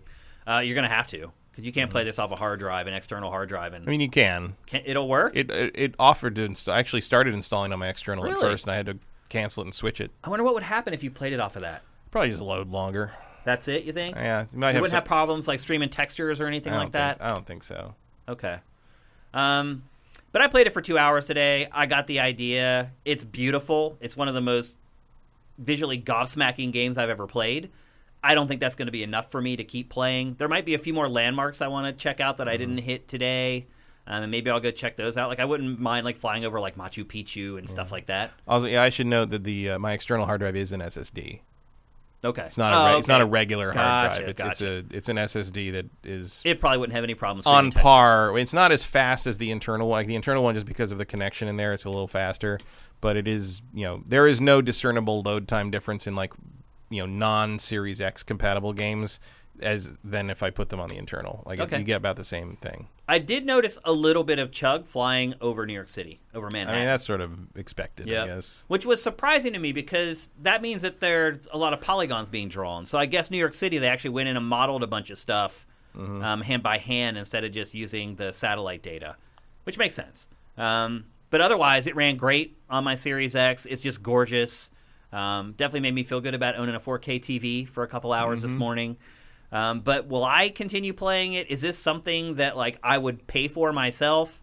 No, I wouldn't. But as you said, it's free on Game Pass. If you're even slightly interested, really no reason to not check it out. Is it a reason to get Game Pass?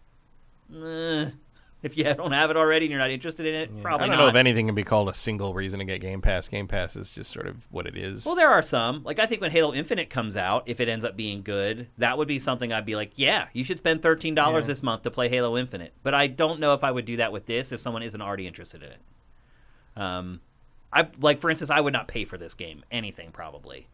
It's cool that it's free, and I'll give it a go, and I'll check it out and pass the information on to our viewers. But for my own personal edification, probably not in my wheelhouse, to be perfectly honest with you.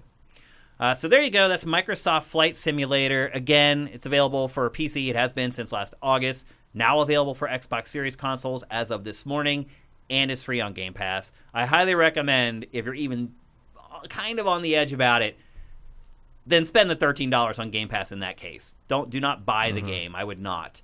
Before you can figure out if it's really for you. It is a technical marvel, for sure. It is the best flight simulator ever made, for sure. So if that's stuff that you're looking for, it fits both of those bills. So there you go. That's Microsoft Flight Simulator. Let's move on.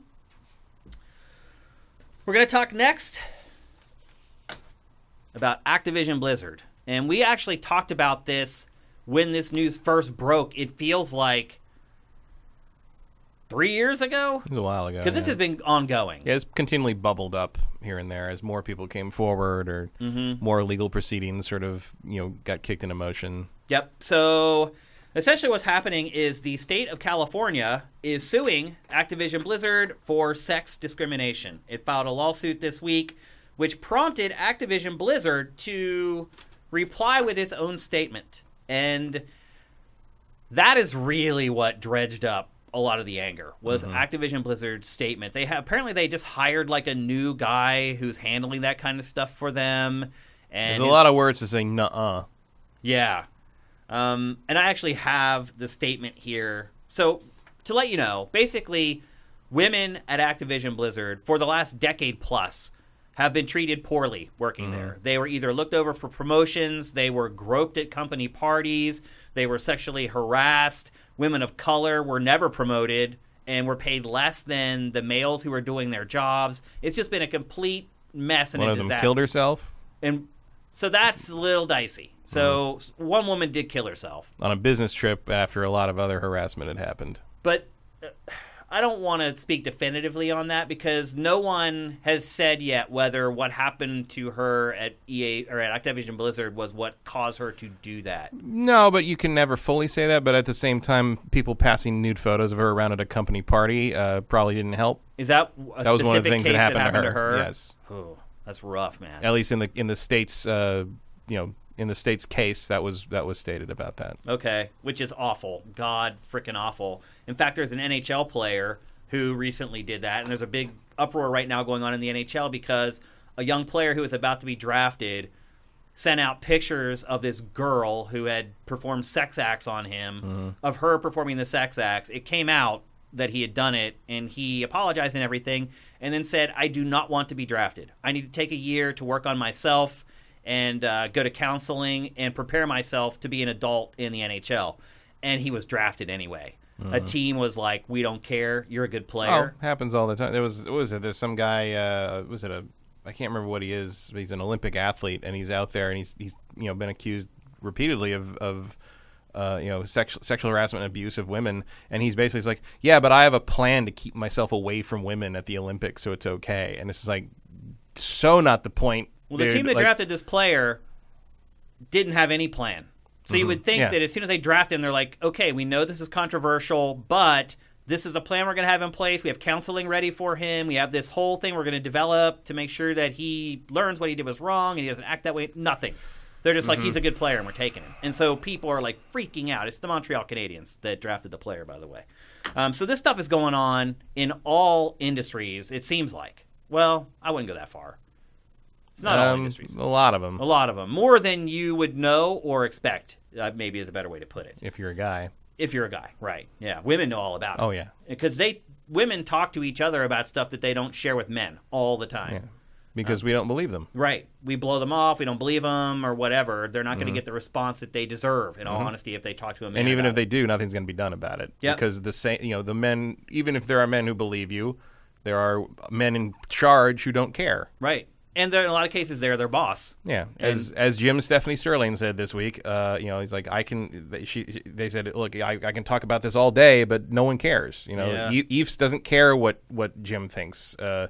Bobby Kotick doesn't know who Jim is or why anything's being said on their channel. So why, it's like, I think the most relevant statement Sterling said was, none of us have a flamethrower big enough for this, to burn this down, basically. Well, former Blizzard executives Mike Morhaime and Chris Metzen both released statements about the lawsuit. The lawsuit claims that Activision fostered and this is quote, fostered a sexist culture and paid women less than men despite doing substantially similar work, assigned women to lower-level jobs and promoted them at slower rates than men, and fired or forced women to quit at higher frequencies than men. The lawsuit also claims that black women and other people of color at Activision Blizzard were particularly impacted. And then, as I said, and these guys don't even work at Blizzard anymore. They're the ones who had to come out and say, I am disgusted by this. This is the company that I started, and I never would have dreamed it would turn into this. That was what they said.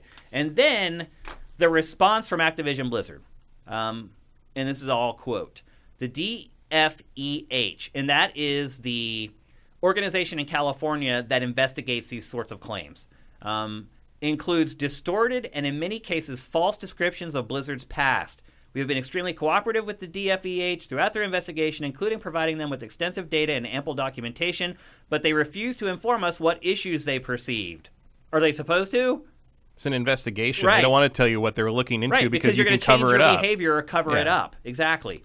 They were required by law to adequately investigate and to have good faith discussions with us to better understand and to resolve any claims or concerns before going to litigation, but they failed to do so. I have no idea if that's true. No, but at the same time, a lot of times when you're putting out a statement like that as a corporation, good faith in that context just means making sure nothing happens to us. Yep.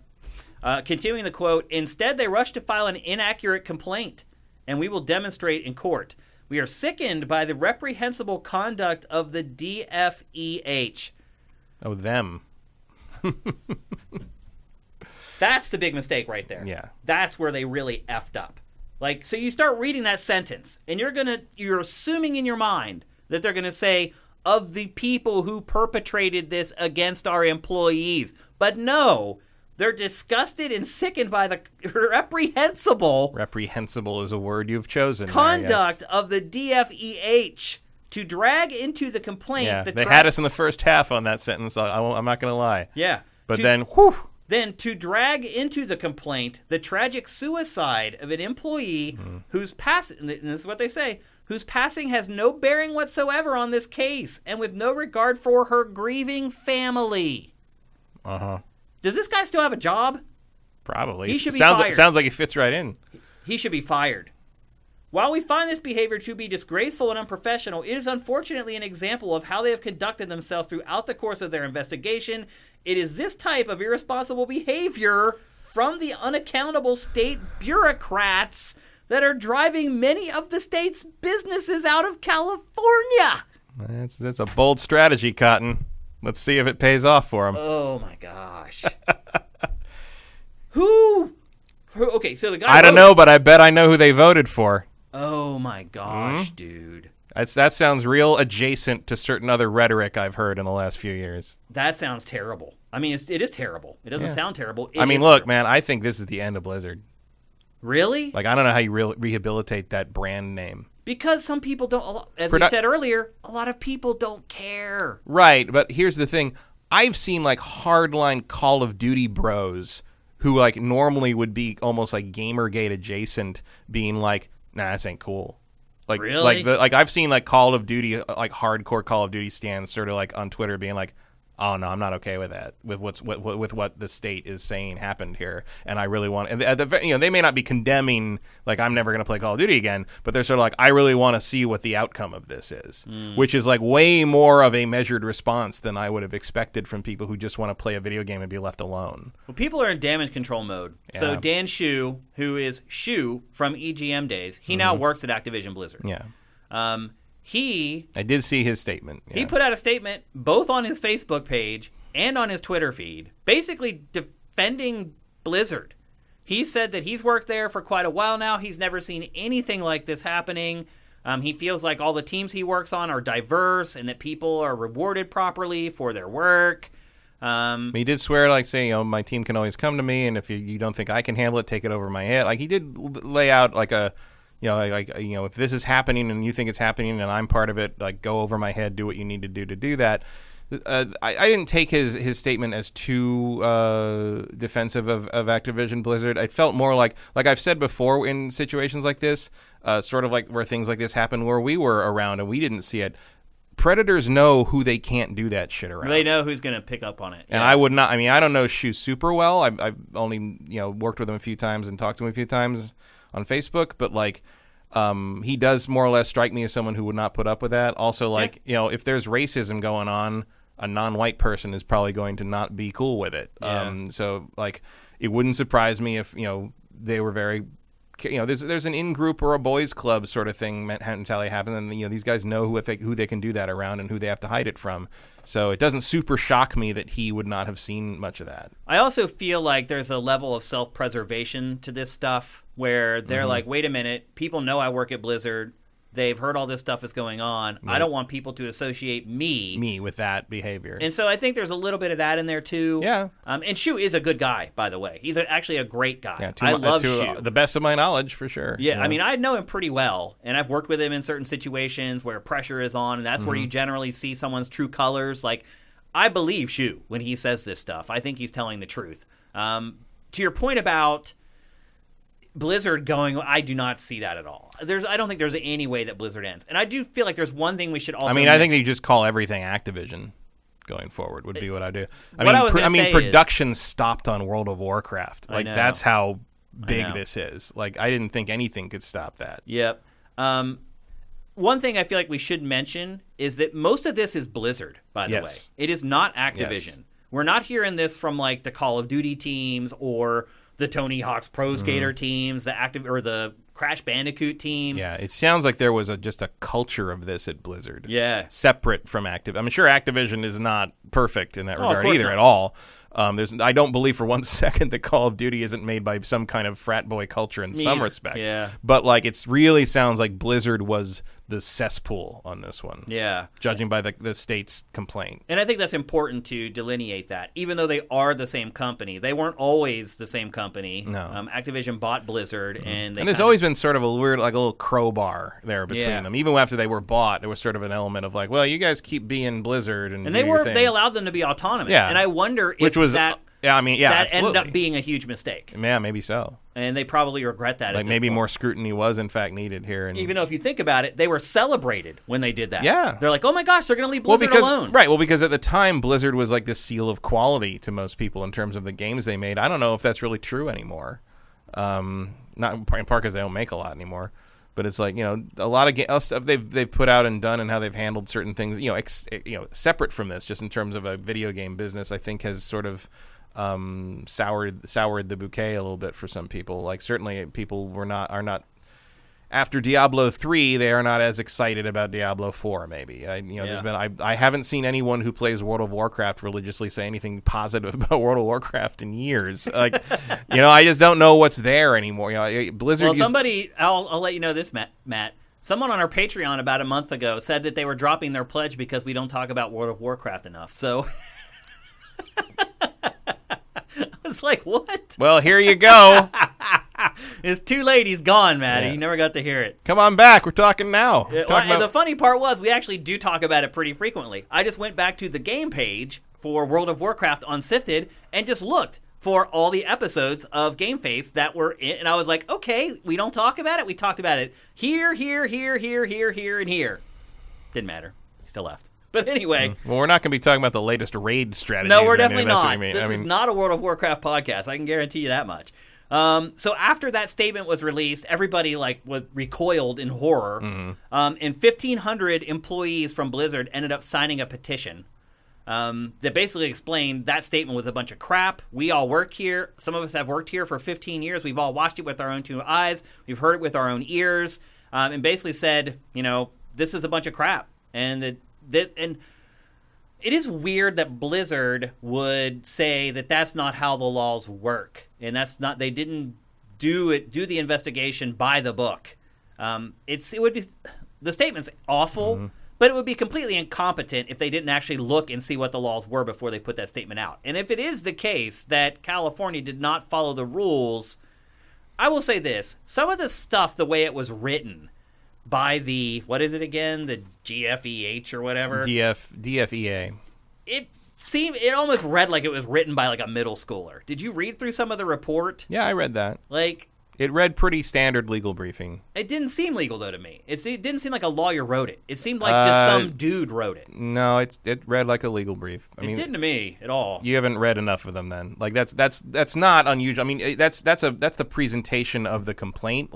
If you want to talk about what they're going to actually say in court, that is going to be more buttoned up. Yeah, more buttoned up and more precise and more formal. This is just here's all. And sometimes when you're doing a big thing like this, because there's a lot, there's tons of sections of every single incident they cite. Some of that is done just for the sake of expectations of accuracy or what you might say or bring to court later, or the hearings or the discovery later. Mm-hmm. You are a lot of times quoting witnesses. You are quoting what someone to have said. So some of that can come off as a little more casual because it's kind of you're sort of adapting what someone said literally. Mm-hmm. And if you were going to adapt that into a court argument, in front of a judge, that would be a different thing. You would present that differently. But often those statements are kind of it almost reads like a giant like laundry list of shit, basically. Yeah. Literally in this case, in some cases, but it didn't read too weird to me. Okay. You'd also be shocked at how many typos there are in court documents and stuff.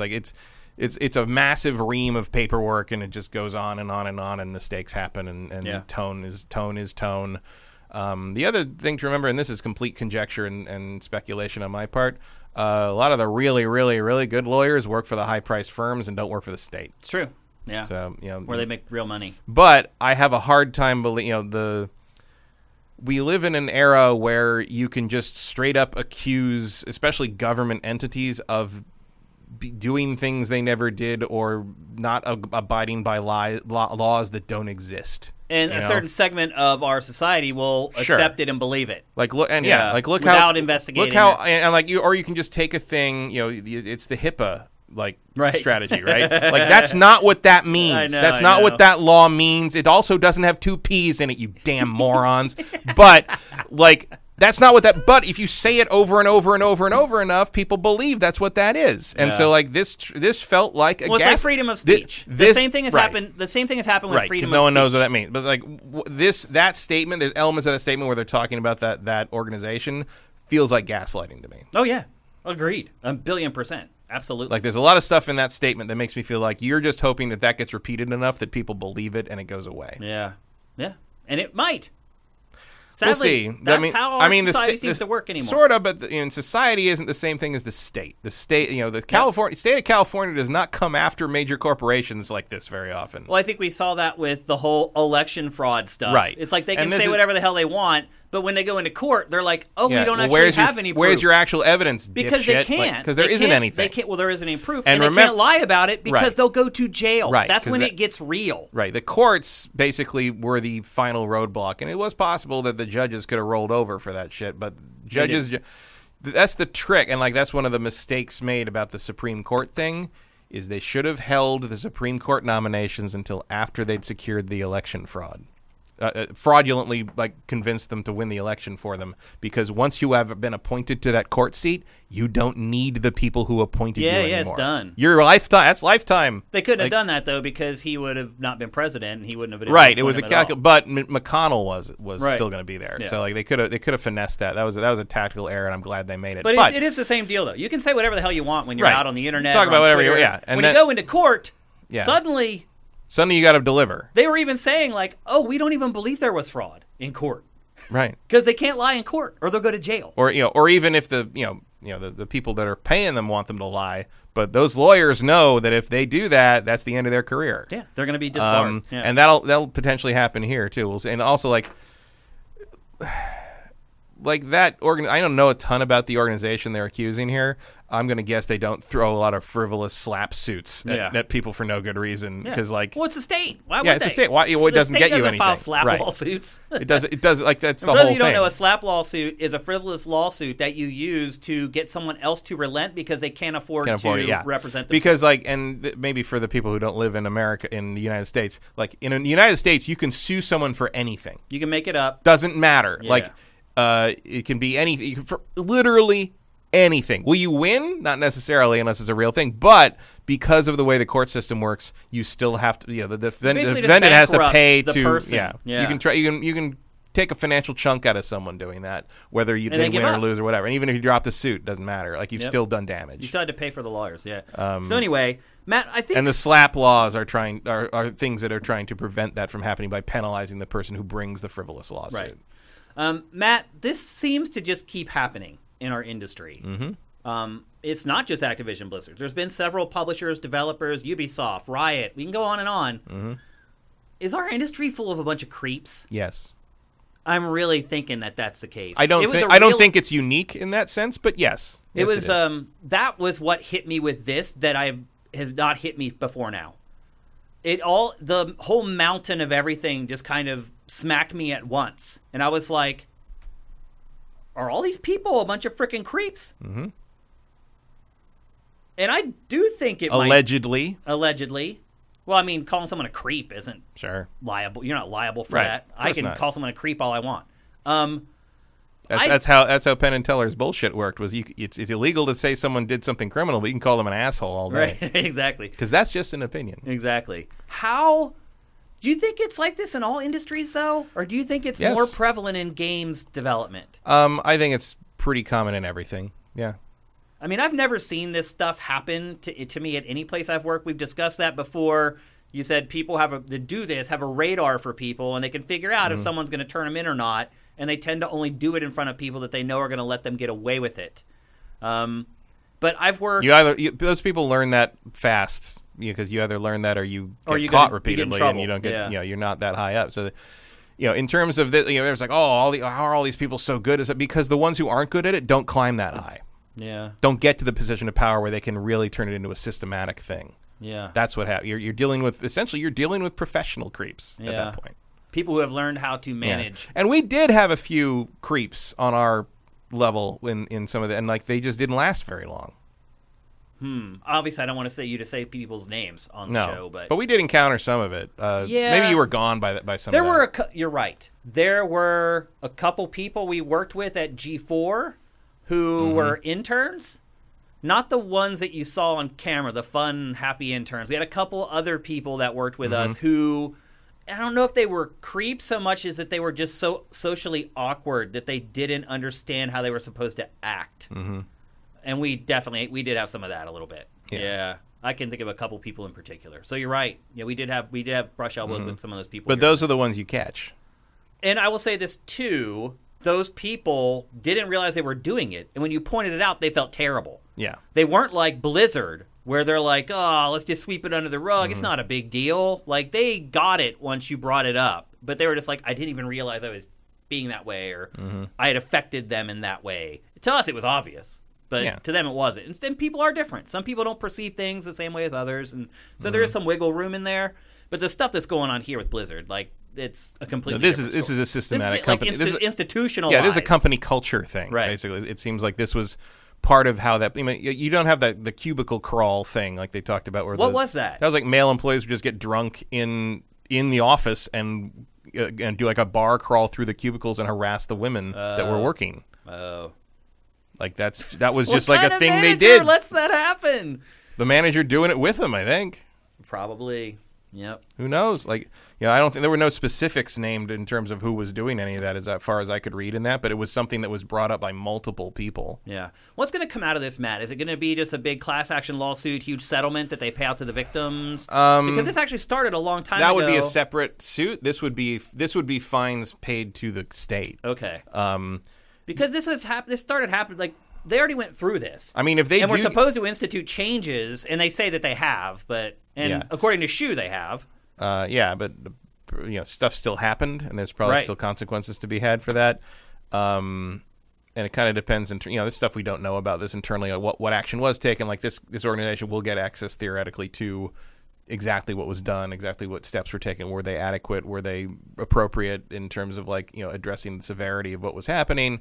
If there is a guilty verdict, if these things are found to be inadequate or whatever, like that does open up, I think, the civil cases against them. Like you could see that happen.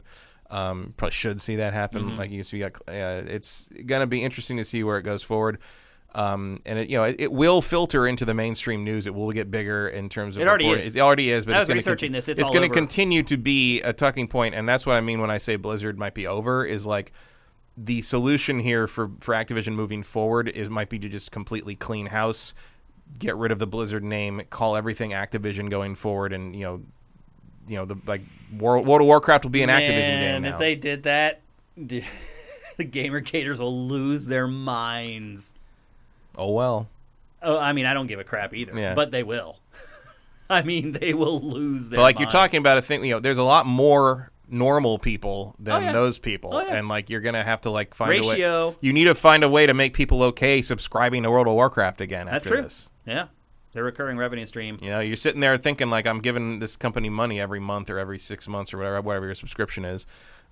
For this, and do I want to support that? I mean, I would be sad to see Blizzard disappear, to be honest with you, but I would totally understand it. Yeah, I mean, to me, especially because Activision is pretty cutthroat in terms of corporate, what needs to happen, and we don't care what happens. There's no sentimentality in Activision's business decisions, you know?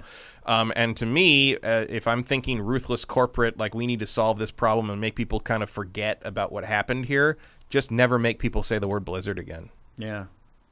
From a PR perspective. But I don't know how you rehabilitate that, especially if you continue to kind of draw that sort of little crowbar line between Activision and Blizzard, which used to be a PR bonus, and now it feels like a PR liability. Yeah. Yep. So anyway, that's the latest on the Activision Blizzard thing. It's been going on now for 8 years. Mm-hmm. It just won't end. Who wants to go to BlizzCon? Anyone? Let's go. Bueller. Yeah, I don't know what's going to happen, but I do think it's going to take a long time. Yeah. Because we've already figured out it takes a long time for any of this stuff to happen. It's already been 8 years, and now it's come back up again, and it's going to go back underground again, and I don't know. Yeah, and again, investigate all of them. Yeah. All of them. Yeah. Like this now, should you be. do get to a point where some people could start taking advantage of the situation if they perceive that a big civil suit is coming, and they're like, "Oh, there's going to be payouts for these people," and that could encourage people to create false reports and false accusations.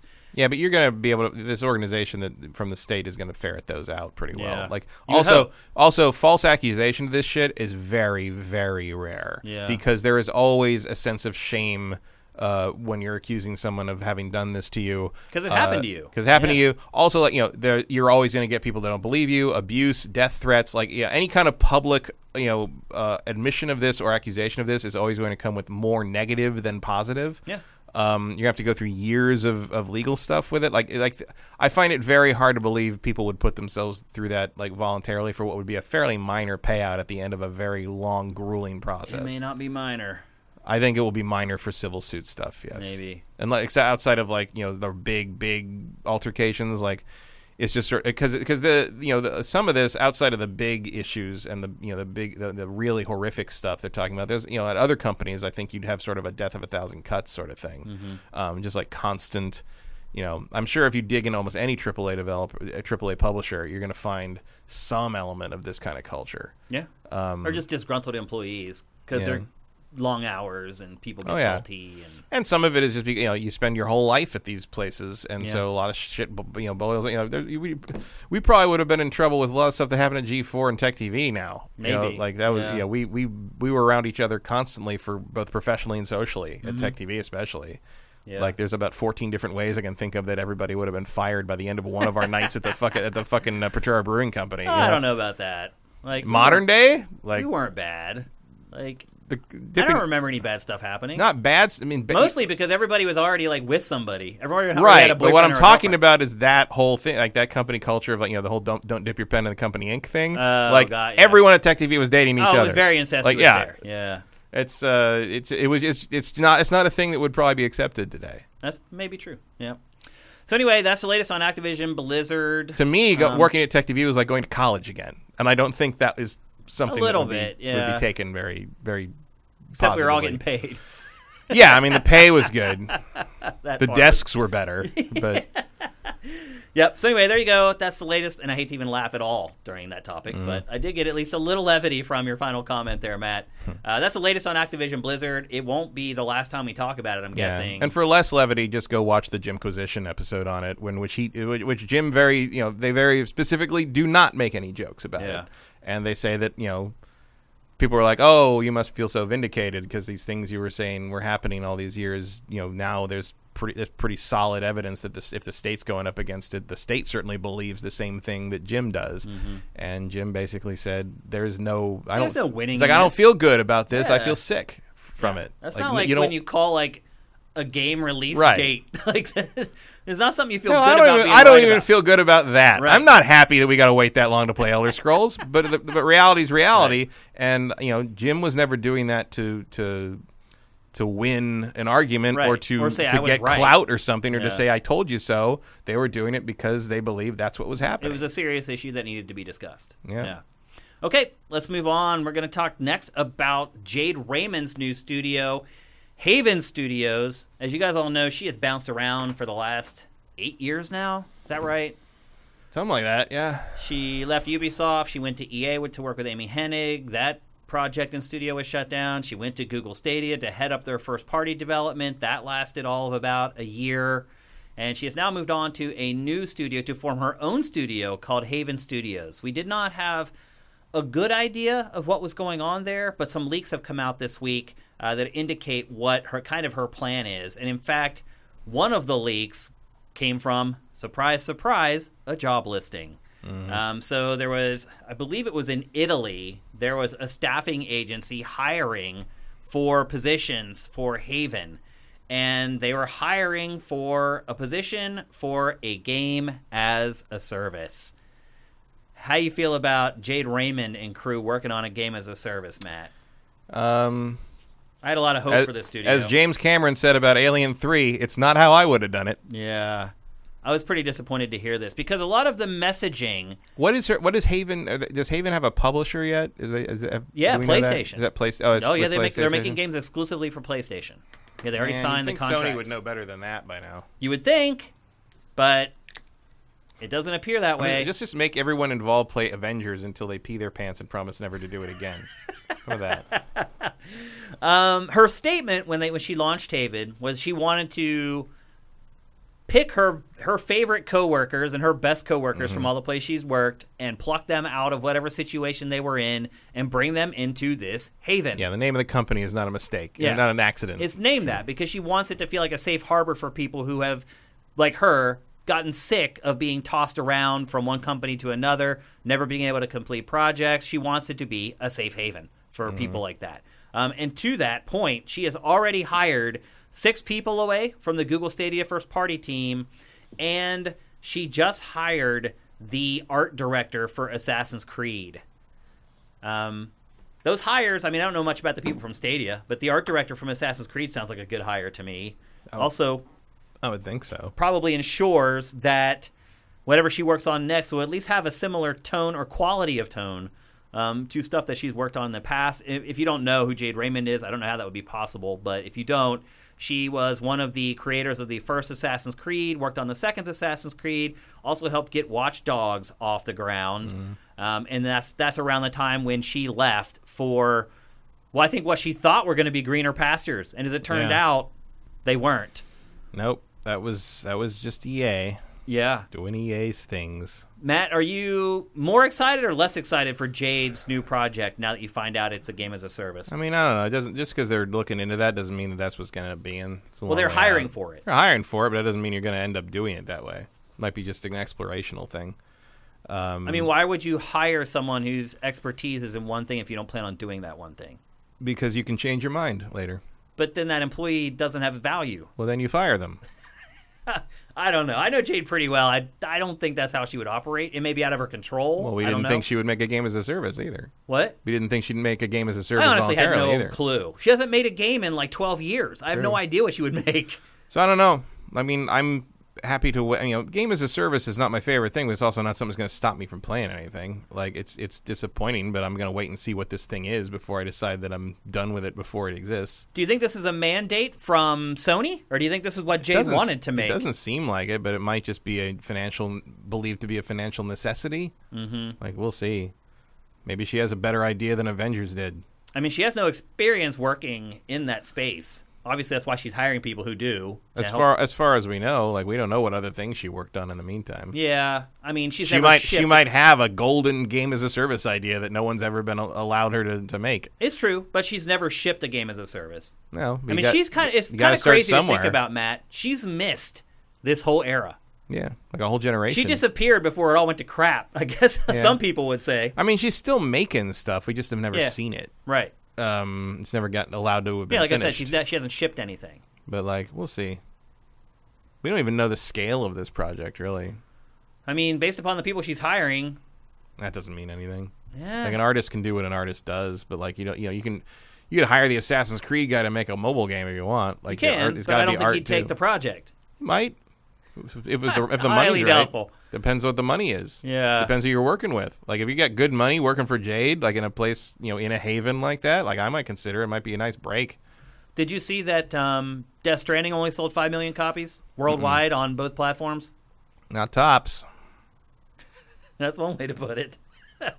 And so I'm wondering if Sony, after their experience with Kojima and Death Stranding, isn't starting to look at... And Sony also does not have any games with that recurring revenue stream. Mm-hmm. To its credit, it has really stayed away from microtransactions.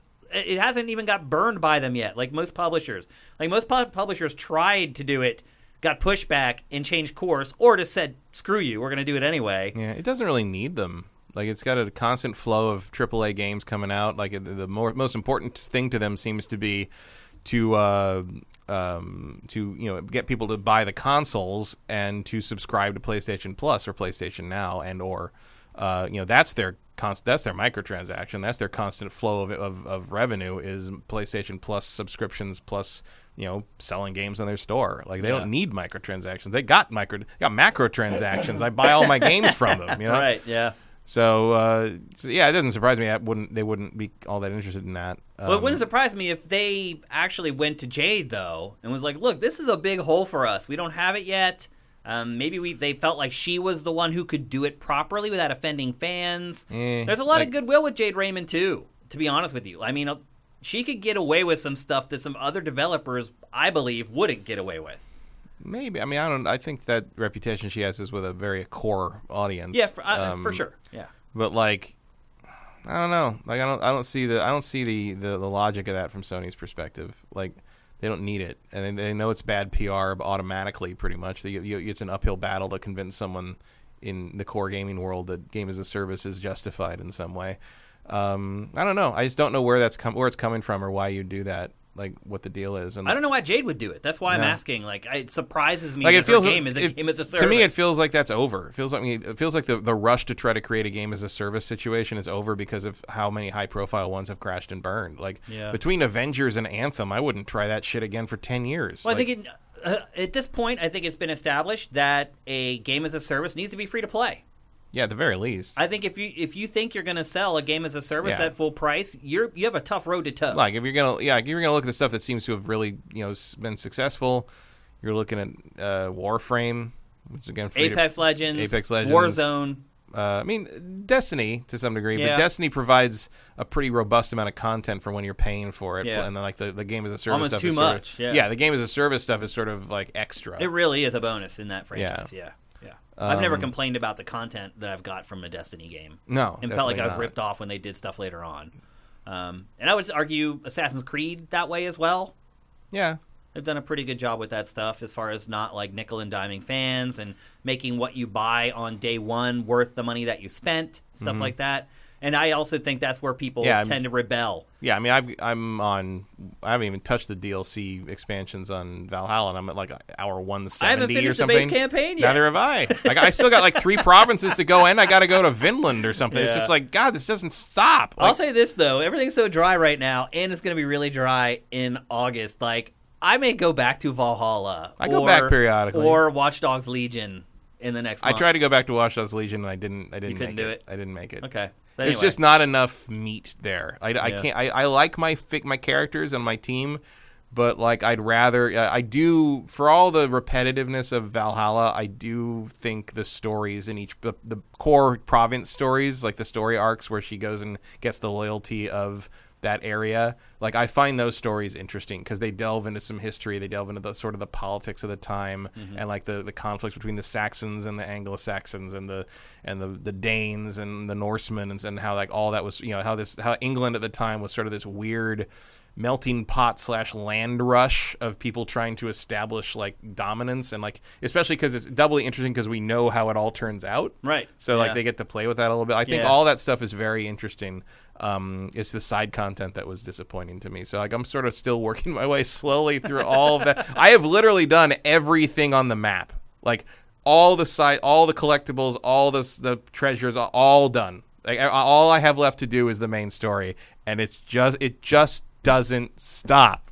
There's always more to do. I've seen everyone complain about Valhalla's length. Yeah, but that's without the DLC. Yeah, I've not touched the DLC at all. It's like insane. I haven't, and they put in the new like challenge mode thing now. Or there's another thing to go around the place, like doing all these fights. And I like the combat system. I enjoy it, but I just like can you just slow down for a second? Like you talk about how a 70-hour game. I don't like 170. I'm at 170 hours. I need 35 or 40 hours. That's good. Yeah, that's plenty. And it's just like. With this whole rumors about it, even that's a lot. With the rumors about them continuing to support it with no for the Assassin's Creed for like 3 years or something, I'm just like, how much more can you possibly cram in this thing? It may take me that long just to finish the base campaign without any DLC. So anyway, that's the latest on Jade Raymond's new studio and her next project. I think it'll probably make most people unhappy to hear that that's probably what. It's not encouraging. Yeah. But I will say this. I do have faith in her. I saw some people in chat saying, like, is she all that? What do you think about that? I mean, it's hard to say anymore because she hasn't put anything out in a long time. And when she did put out stuff that was really good, it was a different time. Yeah. So I can understand where you might question that. We'll see. Yeah. I'm still going to look forward to whatever she does. Me too. Like, yep.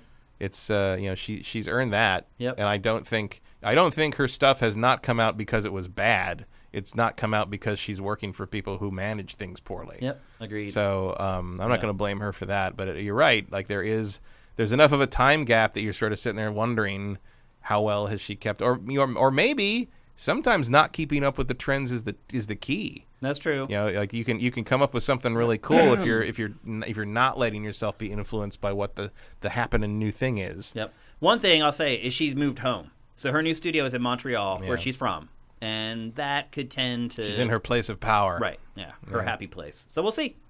All right, let's move on. We're going to talk next about the Great Ace Attorney Chronicles. It is a collection of 2 Ace Attorney games that were released in Japan and never released here, right? Yep. For Switch and PC, is that it? I think so, yeah. Yeah, I have it on PS4. Okay, so it's on PS4 as well. Is it on Xbox as well? I don't think so. Okay, so Xbox is the one that was left out in this case. I think so, yeah. You've been playing it. I have not played it at all. I played it last night. It only went live at 9. Oh, okay. Because that is when games are supposed to go live, Flight Simulator. Right. What is your experience with past Ace Attorney games? Have you played them all? Almost all. I've never played Spirit of Justice, which is the last 3DS one. Okay. But I played the original 4 and Dual Destinies and the Miles Edgeworth Investigations game that came out here. The second one never came here. And the Layton crossover. Okay. So, yeah, I played a lot of Ace Attorney. How is this one stacking up so far? Solid. Yeah. Like, it's good. Like, it's so far middle of the road, higher, above average, I would say so far. You know, we'll see. There's 10 cases in it, 5 per game. I've only played the first case because usually in these games the first case is sort of a tutorial. It kind of walks you through things, and that's true of this one. But the first case took me 3 hours. Whoa! Like I started at like 10:30 and I finished at 1:30. I was like, I gotta go to fucking sleep. Like it was a lot. It wasn't hard or anything. It's just you're reading all the text, and there was someone with me also watching me play, so I was letting it scroll out normally and then hitting continue, and so I wasn't dawdling. But I was letting I wasn't like speeding through the text. I was letting it play out. Gotcha. So doing that and not really getting stuck on much, it took 3 hours for the first case. For people who have never played this series, what is the gameplay loop? How does it all play out? It is essentially a visual novel. And you're in court. And does it start in court? You're already in court? It starts right outside of court, yeah, because you are being accused of murder. Okay. And so you play from the perspective of the person who's being accused. No, you play from the perspective of a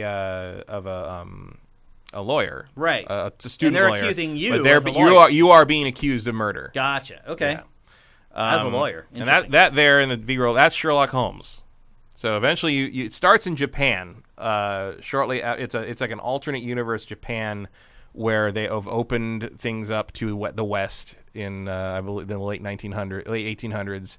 And they've signed an alliance with Great Britain, the British Empire, and so there's like a quarter of like Tokyo that's like been built into sort of Little England, and so there's like the British are like teaching them about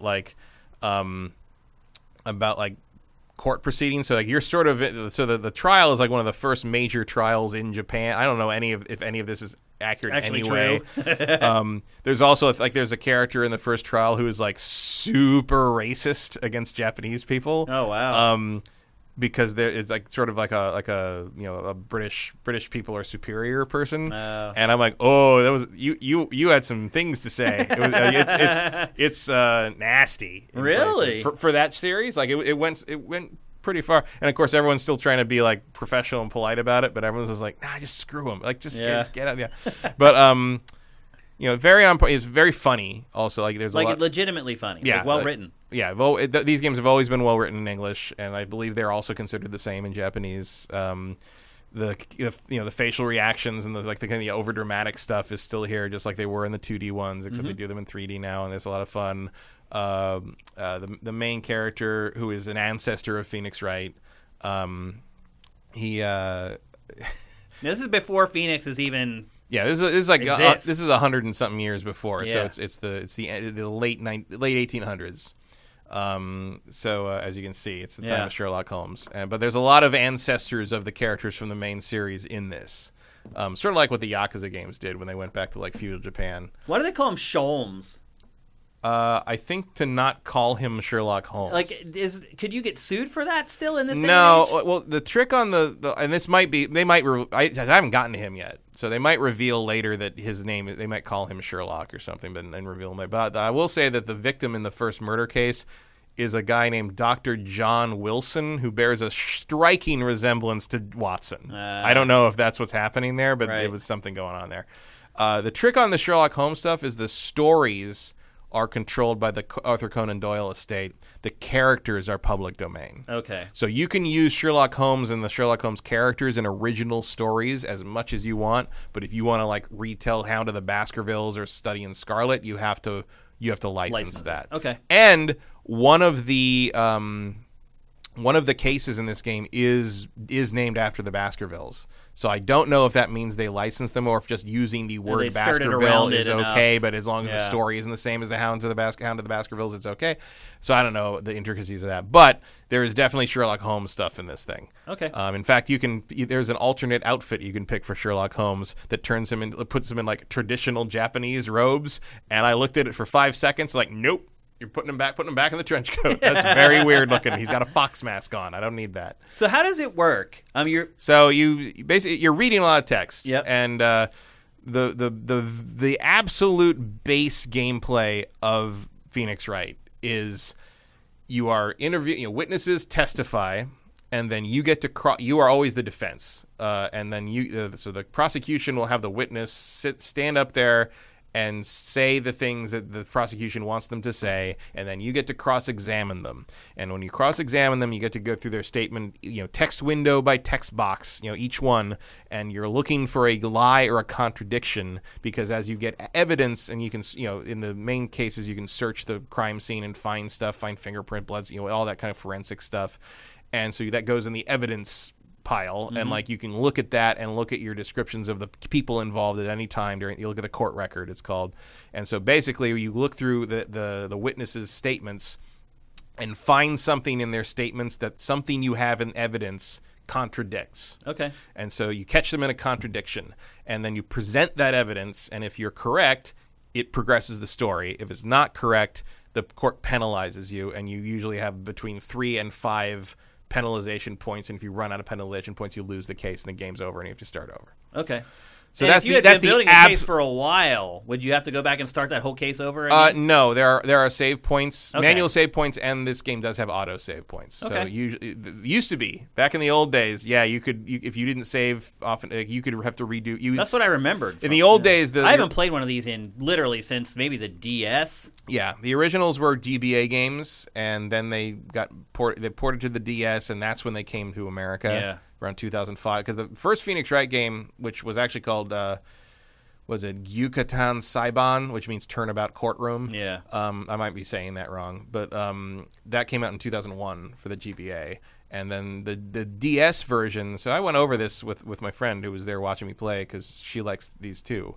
But I was like, because I first played them on the DS, because when they put the DS versions out in Japan, they included the English version on them. So when that came, and I remember that because that came out, the first one came out on DS. You could also play Japanese DS games on a US. Yeah, there was no region lock. So Yeah. that came out in September 2005, and it wasn't coming out in America till like late October, and we were in Japan at the time. Yep. And I was excited to play it because I knew about them, and I just never got to play them because they're all in Japanese and I can't read that. So I'm like, when I found out that the Japanese version of it was not region locked and had the English in it, I bought that in Japan. So the first time I played this was the Japanese version. I was too impatient to wait for the English version that came out a month and a half later, which I still have sealed on my shelf because I didn't want to go through the whole thing again because they're long. Yeah. But on those original ones, you could only save between days. Gotcha. Of the court, you'd have to start. So you'd have to go through the whole hearing. The whole day of stuff again if you completely screwed up. Luckily, it was very hard to screw up that bad. Like they're not the downside, and this game actually does have this still. The problem with these games that I have always had. It's process of elimination, right? Yeah, but my problem with it has always been a lot of times in these games, especially if you get ahead of the story, if you get ahead of what the case is, you can figure out what you need to prove something, but the game wants you to prove it step by step, and so you'll present this thing that you think this is what proves that this is what's happening, but it really wants you to prove this part, then present the thing you thought was like the clincher, because the clincher has to be built up to, and sometimes it's very unclear what is the evidence that actually says what you want to say. Like, you know exactly what you want to say, but you don't know which piece in the inventory is going to say that to the game. Gotcha. That is a constant communication issue that these games have always had, in my opinion. This one has it as well. And this one has it as well. There are a couple points where I'm like, okay, you want me to present the thing that proves this. It's this, because I know that this tells me this, and this establishes that you need this to be that. And it turned out what they wanted me to do was to present the thing that told me that this thing told me that this thing is why this is true. Right.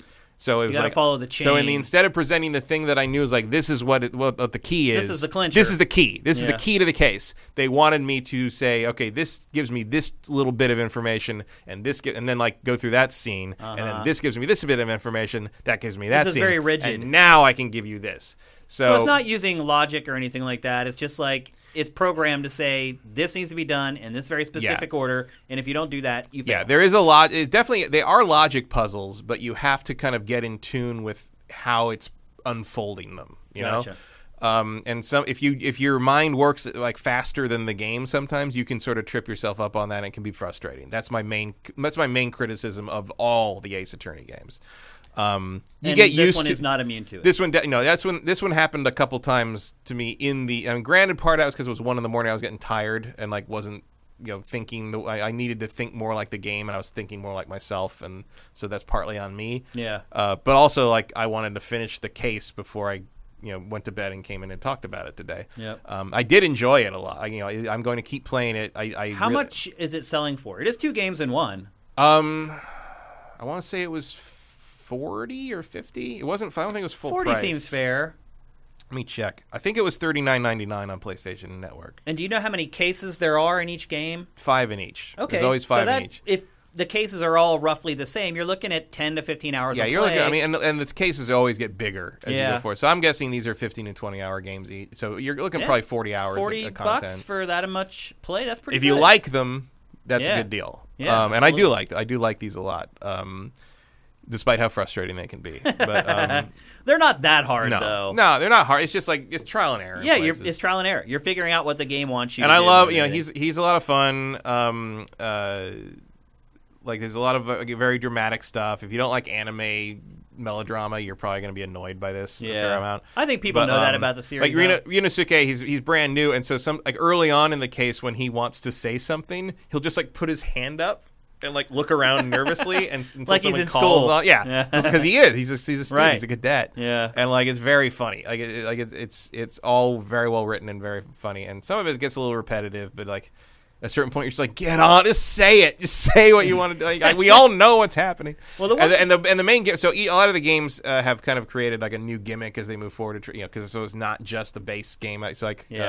Games in the original trilogy established like psyche locks where you had to sort of like they put like big locks on the truth in front of a guy, so you had to like figure out that things would break his lock so he'd finally tell you the truth. There was like a lot of the Dual Destinies had something where like you kind of had to go back and forth between the different cases. Yeah, I remember that. So this one's gimmick seems to be that you can have multiple witnesses on a stand and testifying at the same time. And the thing you have to watch is when one witness is testifying something, you can see one of the other witnesses react to it. And if you see that, you can switch your cross-examination over to the other witness and say, "Wait, why did you react to that way?" That's interesting. So that's sort of the main gimmick so far. And there's other stuff that Sherlock Holmes does, and so it becomes in terms of investigation. But in terms of the courtroom stuff, that's the change up on this one. Is at one point, I had 5 witnesses on the stand at once, and it was just like everyone was contradicting each other. So okay, well that seems like more than just a little twist. Then. Yeah. Okay, so and the setting's really cool too. Like this is set in Imperial end of Meiji Restoration era. I don't know, but it's like 1800s Japan, sort of opening itself up to the outside world for the first time, and then like that's your friend Kazuma who's going to the next day he's supposed to basically go to England and study there because he's their star student, and I assume somehow they're going to end up taking me with them. Right. and we're gonna go and go do English law in Britain and meet Sherlock Holmes and solve the Jack the Ripper murder or something. Because what else are you doing in England? Yeah, right? But so you are going to end up in England at some point, and that seems cool because it's fun to see this series sort of break out of its. Although there is the weird thing about the original 4 games when they were localized claim to take place in Los Angeles, which is clearly not the case. Yeah. Like they are very, very Japanese, and Yeah. and they didn't change a lot of visual stuff. So even like Maya's favorite food is hamburgers, they're eating sushi. Right. Like it's it's very and there's a very funny webcomic about that where it's like. Like Phoenix is in like a kimono and he's just like Los Angeles, it's so good to be here in Southern California. It's like just like Mount Fuji is in the background, and everything's like just pagodas everywhere. And he's at the end like Apollo like won't like go with it. He's like that's not what this is. And it's just like come sit around the traditional American fukasetsu and have some cheeseburgers, and like they're eating like. They're eating sushi with like chopsticks, and Apollo's just like, and he goes, "Eat your hamburgers, Apollo." It's very threatening about it. So we looked that up last night because I said that to my friend, and she's like, "What? Like that doesn't? I played those. I don't remember that." I'm like, "No, they were supposed to be in Los Angeles." So we looked it up, and apparently the localization person, her idea was that it took place in an alternate universe where there was no like anti-Japanese. The alternate universe. There was no anti-Japanese racism in America. So like instead of like putting them in camps and stuff during World War II, instead there was like a big meshing of cultures. So California is now actually all of a sudden California is like really Asian and has a lot lot of Asian archecture influence, and that's why everything looks like that. It's like just say it's in Tokyo. Like come on, like yeah. So there's a lot of weirdness in that, but I really do love the series, and I think it's very funny. Some of the best like text writing and localization around, it's certainly from Capcom. Yeah. And it's, I mean, at its heart, it's a puzzle adventure. Yeah. Yeah. Yeah. It's a visual novel with puzzles. It's just that the court case is the construct that they use to create the and it's a compelling one. Piecing all this stuff together, and how there's a reason it's called Turnabout Courtroom in Japan. Like it's just constant twists. Like there's like, oh, this person actually wasn't doing that, and this person is the killer, and it has to be the killer. But no, then you find something that's like, oh no, they aren't the killer. Who is the killer? The killer is the person who set you on the case in the first place. Like there's tons of things you just go around and around and around, and you never quite know how. And you can sit there and sort of predict how it's going to happen, and sometimes you get it, and sometimes you're just like, oh, I didn't see that coming at all. And that's sort of the fun of it, is like it's just predictable enough and cliched enough in places that you know where they're going, and then suddenly they'll take that cliche and turn it on its head. Yep. And that's a lot of fun. Did you figure out if it was $40? Oh, I forgot. I just distracted you. I am 90% sure it is $39.99. Okay. And would you recommend it at that price? Yeah, I mean, especially if you like that game. I used to have a keychain. If you like for these years games, that just had the objection, like the red splash objection on it. Yeah, if you like these games, this is more. Yeah, it's just $39.99. Okay, yeah. and I think that's a fair price. Yeah, especially for the amount of time you said that you get to play. It's 2 games. They've never come here before. I think the first one was from 2015, second one's from 2017, and they both have a ton of content. I mean, it looks like if the tutorial's 3 hours, because normally the tutorial cases have been like an hour. They're a quick sort of intro to how this works. This thing went on for a while and had some pretty good twists and turns in it. So I'm happy with it already so far. Awesome. Okay, so there you go. That's the Great Ace Attorney Chronicles. It appears to be available for everything but Xbox. Yeah, I think it's PC, Nintendo, and PC, Switch, and PS4 definitely. Good handheld game too. Yeah, that's where the franchise was birthed. So. Actually, because this is the first one I've played on a non-handheld. It's weird to play it on a TV because all the sounds are pretty much the same. A lot of it looks better, like but it's all that the sound of the text like that, and like when like things happen, like the dramatic things happen, it's that same sort of like whoosh, like that stuff. Right. Like none of that's different. And like, but there's a lot of. It's nice to see it in 3D, and there's a lot of. I mean, I know they've done them. Like the Dual Destinies and Spirit of Justice also had 3D models, so it's not super new. But there's a lot of fun things like character stuff, where like, how like Phoenix does the thing where he goes like that, like when he's got a point to make. Yeah. Like Ryunosuke, he's new, so he's not used to it. So when he does that early on, he goes like that, and then he looks at his hands, like to see if he like did it right. So they're playing on it. Yeah, and then like later in the case when he gets more confident, he does it for real. He's and like, it's like, and like they're telling like a pretty cool sort of character development story just with the animations that way, which is nice. Okay, cool. So. There you go. That's a Great Ace Attorney Chronicles, $40. Matt says go out and get it if you're into those type of games, which would be puzzle adventures, really. Yeah. Okay. And if you played the other Phoenix Wrights, you know if you like this or not, and it's just it's on par with the other ones. I think easily. I'm pretty pleased with it, and I'm eager to see how the Sherlock Holmes integration works. Like I didn't get far enough to do that, and it seems from the B-roll that there's like more intricate stuff that you have to do with investigating with Sherlock. So we'll see. Yeah. All right, it's time to move on to a game that I played the most this week, and I never dreamed that would be the case. The game is called Pokemon Unite. It is a free-to-play MOBA available exclusively for Switch. AKA PU. You might be surprised. I'm telling you. So not only did I play this, but Vincent was also playing it. And so usually when we do a segment with Vincent, he's the only person who's played the game, and I'm just basically interviewing him, trying to get all the information out of him. This is the first time we have a segment with Vincent where I also played the game, and it's actually a back-and-forth discussion. So here you go. Here's our discussion on Pokemon Unite.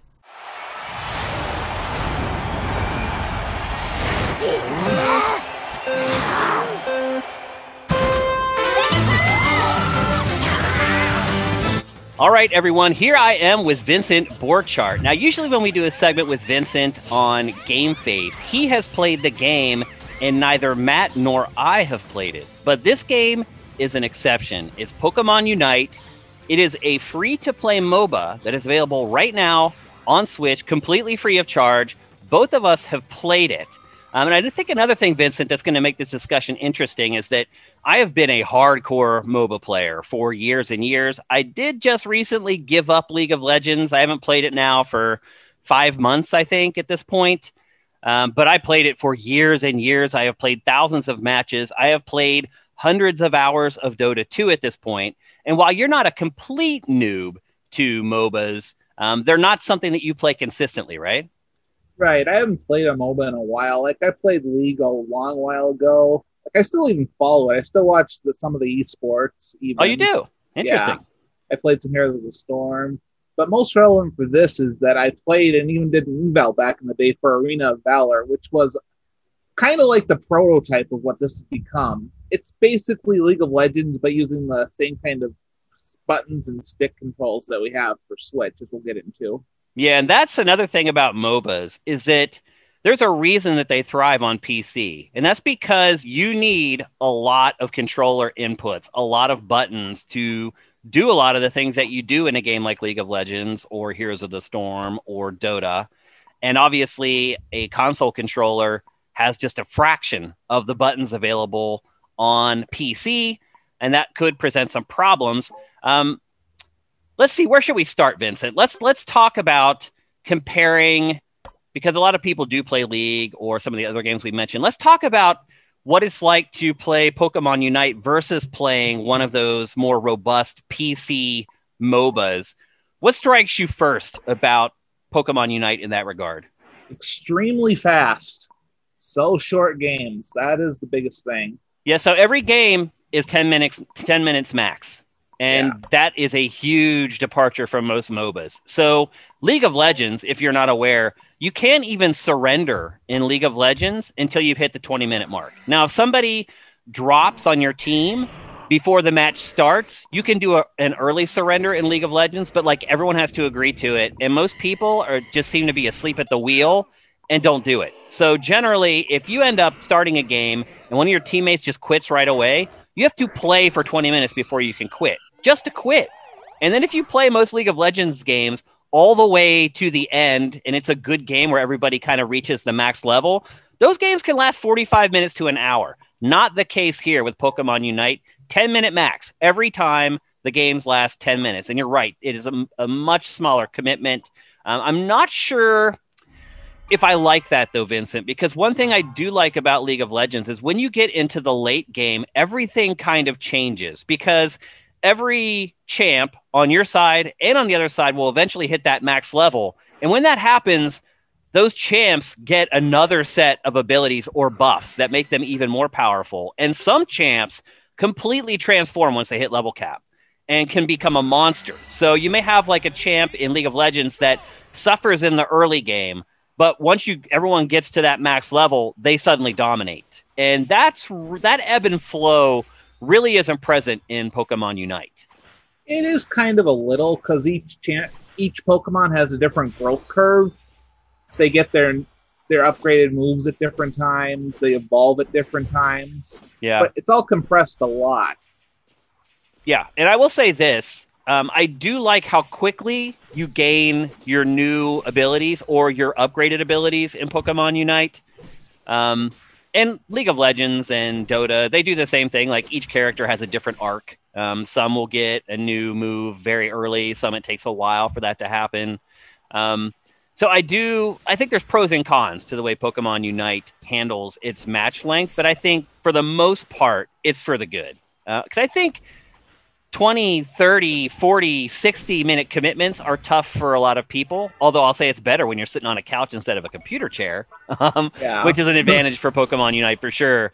But I think a lot of people are intimidated by that idea with MOBAs. And I think to a large extent, the complexity of MOBAs. Like if you watch, like you do, League of Legends esports, even as a huge League of Legends player, I can get lost watching those. So I could see where a lot of people may watch a match or two of League esports and be like, oh my gosh, that's like way too much.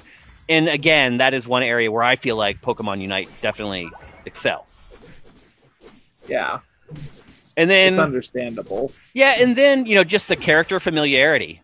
All the champs that you play in Pokemon Unite are Pokemon. And I'm not familiar with all of them, even though I've only unlocked, it seems like 10 maybe at this point. I'm not familiar with all of them still. And so it also is a little bit of a learning thing where you're like, oh, I didn't really know this Pokemon, but you learn very quickly kind of what their abilities are, what their alignment is, what other Pokemon they're effective against, and things like that. So it can also be kind of a fun learning tool if you're just a Pokemon fan in general. Yeah, the one that I really didn't know at first was that stupid cat. The stupid what? The one that gave everyone Zero Aura. I think that's Gen 8. And that's where I didn't realize it. Is that the yellow colored? Yeah, that is my main. Yeah. That is my main. Because he's OP as crap, but we'll get to that. Well, a lot of it depends, I guess, on who's playing with you. So, like most MOBAs, you start out, everyone's at level 0. And again, like most MOBAs, there are what are called minions or creeps, just located all around the map. And so far, there's only one map for Pokemon Unite to play on, but one main map. There's actually a couple more in the quick battle that have like faster things. But it makes sense. I mean, I play League of Legends. I played it for years and only played one map because it's like a sport. It's like you don't change the size of an NFL field with each game. It's always 100 yards long. Well, 120 yards if you include the end zones. So 120 yards long and then 50 yards wide. It's always that way. The field's always the same. And that's kind of the thing that they do with MOBAs. But there are creeps, are minions located around the map, and everyone starts at 0.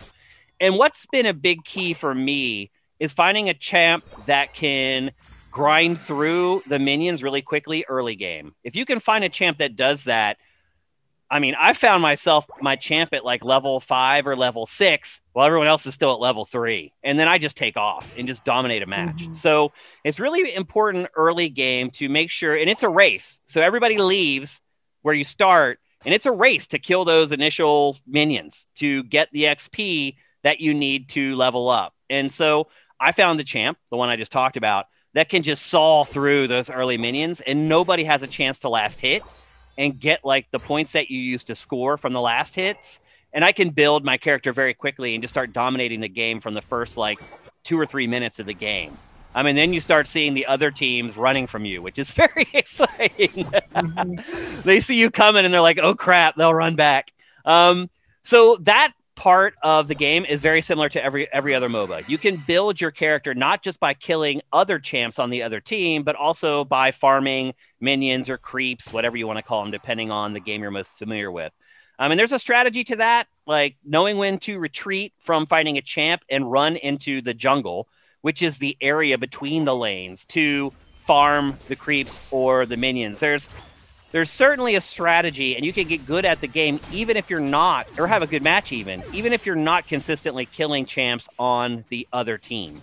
And so I feel like they've managed that element of MOBAs pretty well compared to other MOBAs that I've played.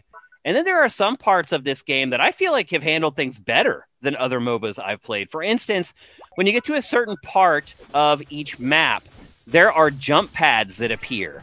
And instead of having to run from the base all the way out to the middle or the end of the lane so you can get into the confrontation with the other team, you can jump pretty much to the middle of the map and get back into the fray very quickly. That is a part of League of Legends that is annoying to me still to this day. No matter how far you get into a match, if you die or go back to base, you still have to walk all the way back to the center of the lane to get back into the action. So I like that. And I feel like it was a necessity, probably. If you're going to do 10-minute matches, you need to get the champs back into the fight as quickly as possible so you're not burning a ton of time just walking from where you start out to where the action is happening. So I like that about it, too. And that is something that I would not mind seeing in every other MOBA on the market. Was that the case with the other MOBA that you played? I'm trying to think. Like, here's the Storm. Like, some of the maps have ways to get to like the center quickly. No, I'm talking about the other console MOBA that you played. Arena of Valor. Arena of Valor is basically League of Legends. Like the map is like a near clone. Okay. Yeah. The characters are pretty much similar clones. Yeah. Like so it sounds like this is something unique to Pokemon Unite. Yes, very unique. And I like that. I think it's a great feature and a great idea. And then there's the combat. Now, I will say this. The combat, I have struggled to come to grips with it in a lot of cases. And some of it was just me not learning everything about it. I feel like the game doesn't do a great job of teaching you everything you need to know. For instance, my main has this like dash that he can do. And in League of Legends, if you want, every champ can have it. It's called Flash in League of Legends. And for the record, every person who plays it does equip Flash because it's an easy way to escape getting your butt beat and get back to a safe zone where you can avoid dying, essentially. So the character that I use has this feature by default when it starts. However, as that ability levels up, it changes so that you have to choose the direction of the dash with the right analog stick. And honestly, I would just prefer to keep it the way it is when you first start, which is whatever direction you're facing is the direction that you dash. It makes it very easy to just turn away from the enemy and then tap the shoulder button and dash away. But as it quote unquote evolves or upgrades, which I would argue it isn't an upgrade, it does become more powerful because it's also an attack, but you have to physically choose the direction that you want to dash. Otherwise, it's going to do the opposite, and it's going to dash you right back into the fight where you die. And there are times where that still happens to me, even though I know that I'm supposed to hold the direction. Sometimes it's just not responsive enough, and I tap the shoulder button to dash, and my character dashes right back into the fight, and I die. That's one of the things you have to get used to, just knowing how to use the right analog stick. That's part of why all the abilities are on the shoulder button, so you can do that at the same time. And also, one clarification, there is actually a flash analog in the battle items. I have not found that yet. It's called the eject button. If you use that instead of your potion or whatever. Okay. Pushing the Y button. Yeah, so we should get some context to that as well. This game is insane, by the way, Vincent, because there is so much stuff just constantly unlocking. There's like 5 different places where just playing the game, there's all these challenges and achievements. You don't even know you're accomplishing them while you play the game. And then when you finish, there are like 5 different menus that you have to go to claim stuff. And that happens like almost every match, but normally like once every 2 matches, there's stuff worth going back and claiming. And I think, people who like that serotonin hit of achieving stuff are going to love that. It got really annoying to me. Like, I would prefer if there was just a button on the main menu that just says claim all. Because why wouldn't you claim something? You understand what I'm saying? Like, because they want you to not know it's there, and because they want you to spend more time doing it. I guess. And if you don't know that something exists, that means you might not get it, and then they can charge you for it later. And that is obviously with any free-to-play game, it's very tricky in how the game gives you stuff for free, the rate it gives you stuff for free, and what kind of stuff they're asking you to pay for. Now, I will say this, for the most part, this game handles free-to-play great. Like I said, there's always stuff unlocking, whether it's costumes, or whether it's new Pokemon to play as. And I'll say this too. I had no idea when the game started. When I selected my Pokemon license, I thought that was just my avatar. I was like, oh, this is the character that's going to be in my avatar while I play. No, it was my first Pokemon. They don't make it clear that the license is actually unlocking your first playable character. So I ended up unlocking Slowbro because I thought he just looks cool. And I was like, if that's going to be my avatar, I'll choose Slowbro. Then I realized, no, that's now my starting character that I have to play with. Mm-hmm. The messaging in the game can get a little confusing, which is why I would prefer to just have one button on the home screen that says claim all. And you could still leave the other menus if people wanted to hunt around in them. And there's even that button on some of those menus. So if you'll go into the separate menu, there is a claim all button, but there should be a claim all button on the home screen that claims everything from all those menus. So generally, I think it's handling the unlocks and the free-to-play stuff pretty well. However, there is an element kind of pay to win, and that is in the item enhancers. So you can hold up to your Pokemon can hold up to 3 items at a time. And they're all like buffs. Like they'll increase the damage output of your special. Some of them gradually build back your hit points if you're out of combat. They're all stuff like that. But you can also... if you played the League of Legends, they're basically like the old version of runes where you had you just get minor stat enhancements, but each one has they give you stats, and they each have a special ability that they have. Yep. And that's how they work in this. However, you can also upgrade those enhancers, and they use item enhancer points or whatever. And you do earn a lot of them just through playing the game. But you can also pay for those points and basically just boost the ones you want to use up to 20 instantly. Now, I will say this. Personally, I have not seen a huge impact of those things while playing. I have had an item that was at level 1 or level 0, whatever they start at. And I spent all my points to upgrade that 1 to level 20, the max, just to see what kind of an impact it made. It was very hard for me to see the difference. Do you have the same experience, Vincent? I think it's a little more impactful.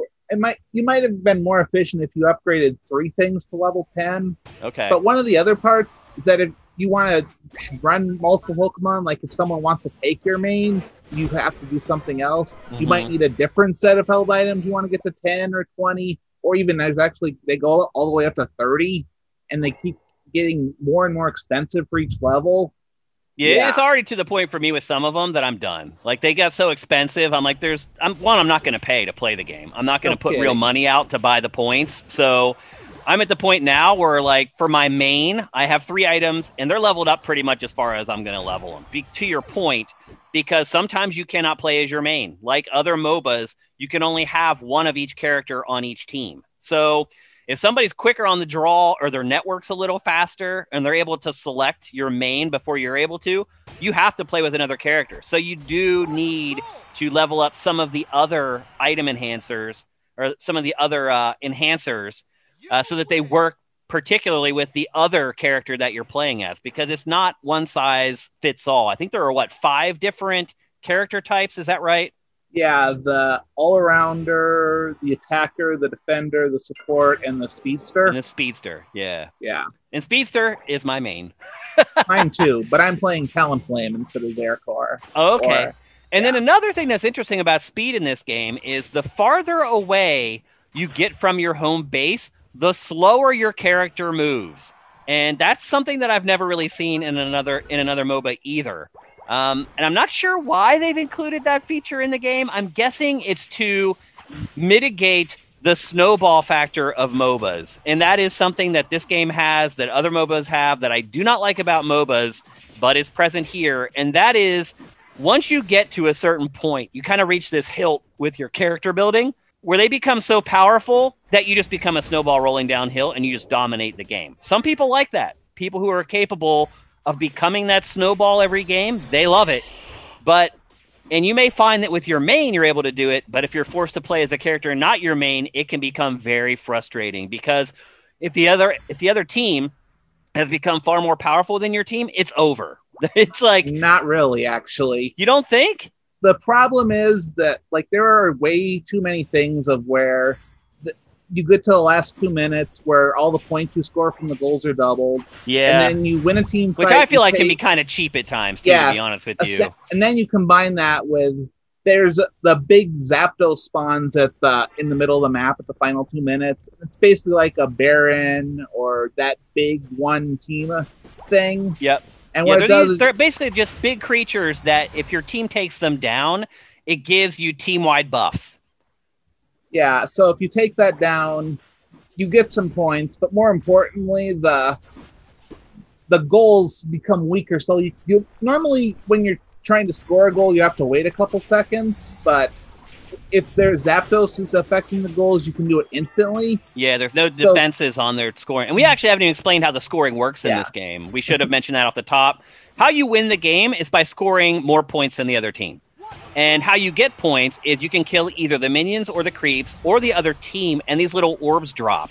And you need to pick up the orbs, and you need to take them to the other team's hoop, for a lack of a better explanation. It's almost like basketball. Like you get to their little pad, and there's a big hoop or halo that hovers above it, and you dunk the points into the basket, and that's how you score points. And then when the time runs out after 10 minutes, the team with the most points wins the game.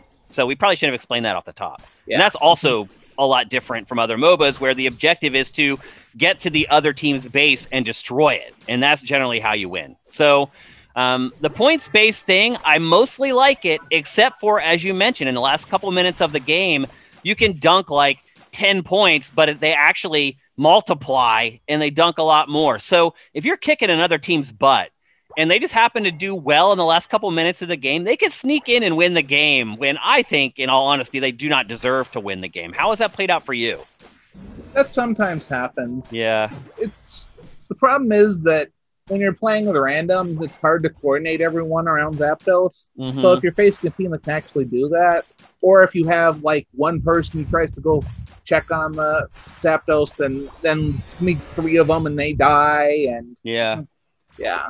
My biggest complaint really about this game is the lack of communication, not being able to message things to your team. So you mentioned like, okay, Zapdos is here, and there's also the guys that appear in the actual lanes and not in the jungle. Yeah. That serve the same purpose. It's very hard to get people to come and help you there, even though there are kind of commands to ask for help. If you are getting overwhelmed in your lane, say it's like 3-on-2 in your lane and you have like a 3-on whatever advantage in the other lane, it's very hard to get your teammates to leave that lane to come down and help. Even though, again, there is like a ping that you can send that says, hey, I need help. People just ignore it for whatever reason. But my bigger complaint is the inability to manually ping things. So there are bushes in this game, just like there are in other MOBAs. And basically what bushes do in MOBAs is they hide you. So when you're in the bush, people do not know that you're there. And it can be one of the smartest things you can do is go into a bush and just sit there and wait for the other team to come by. They don't know you're there.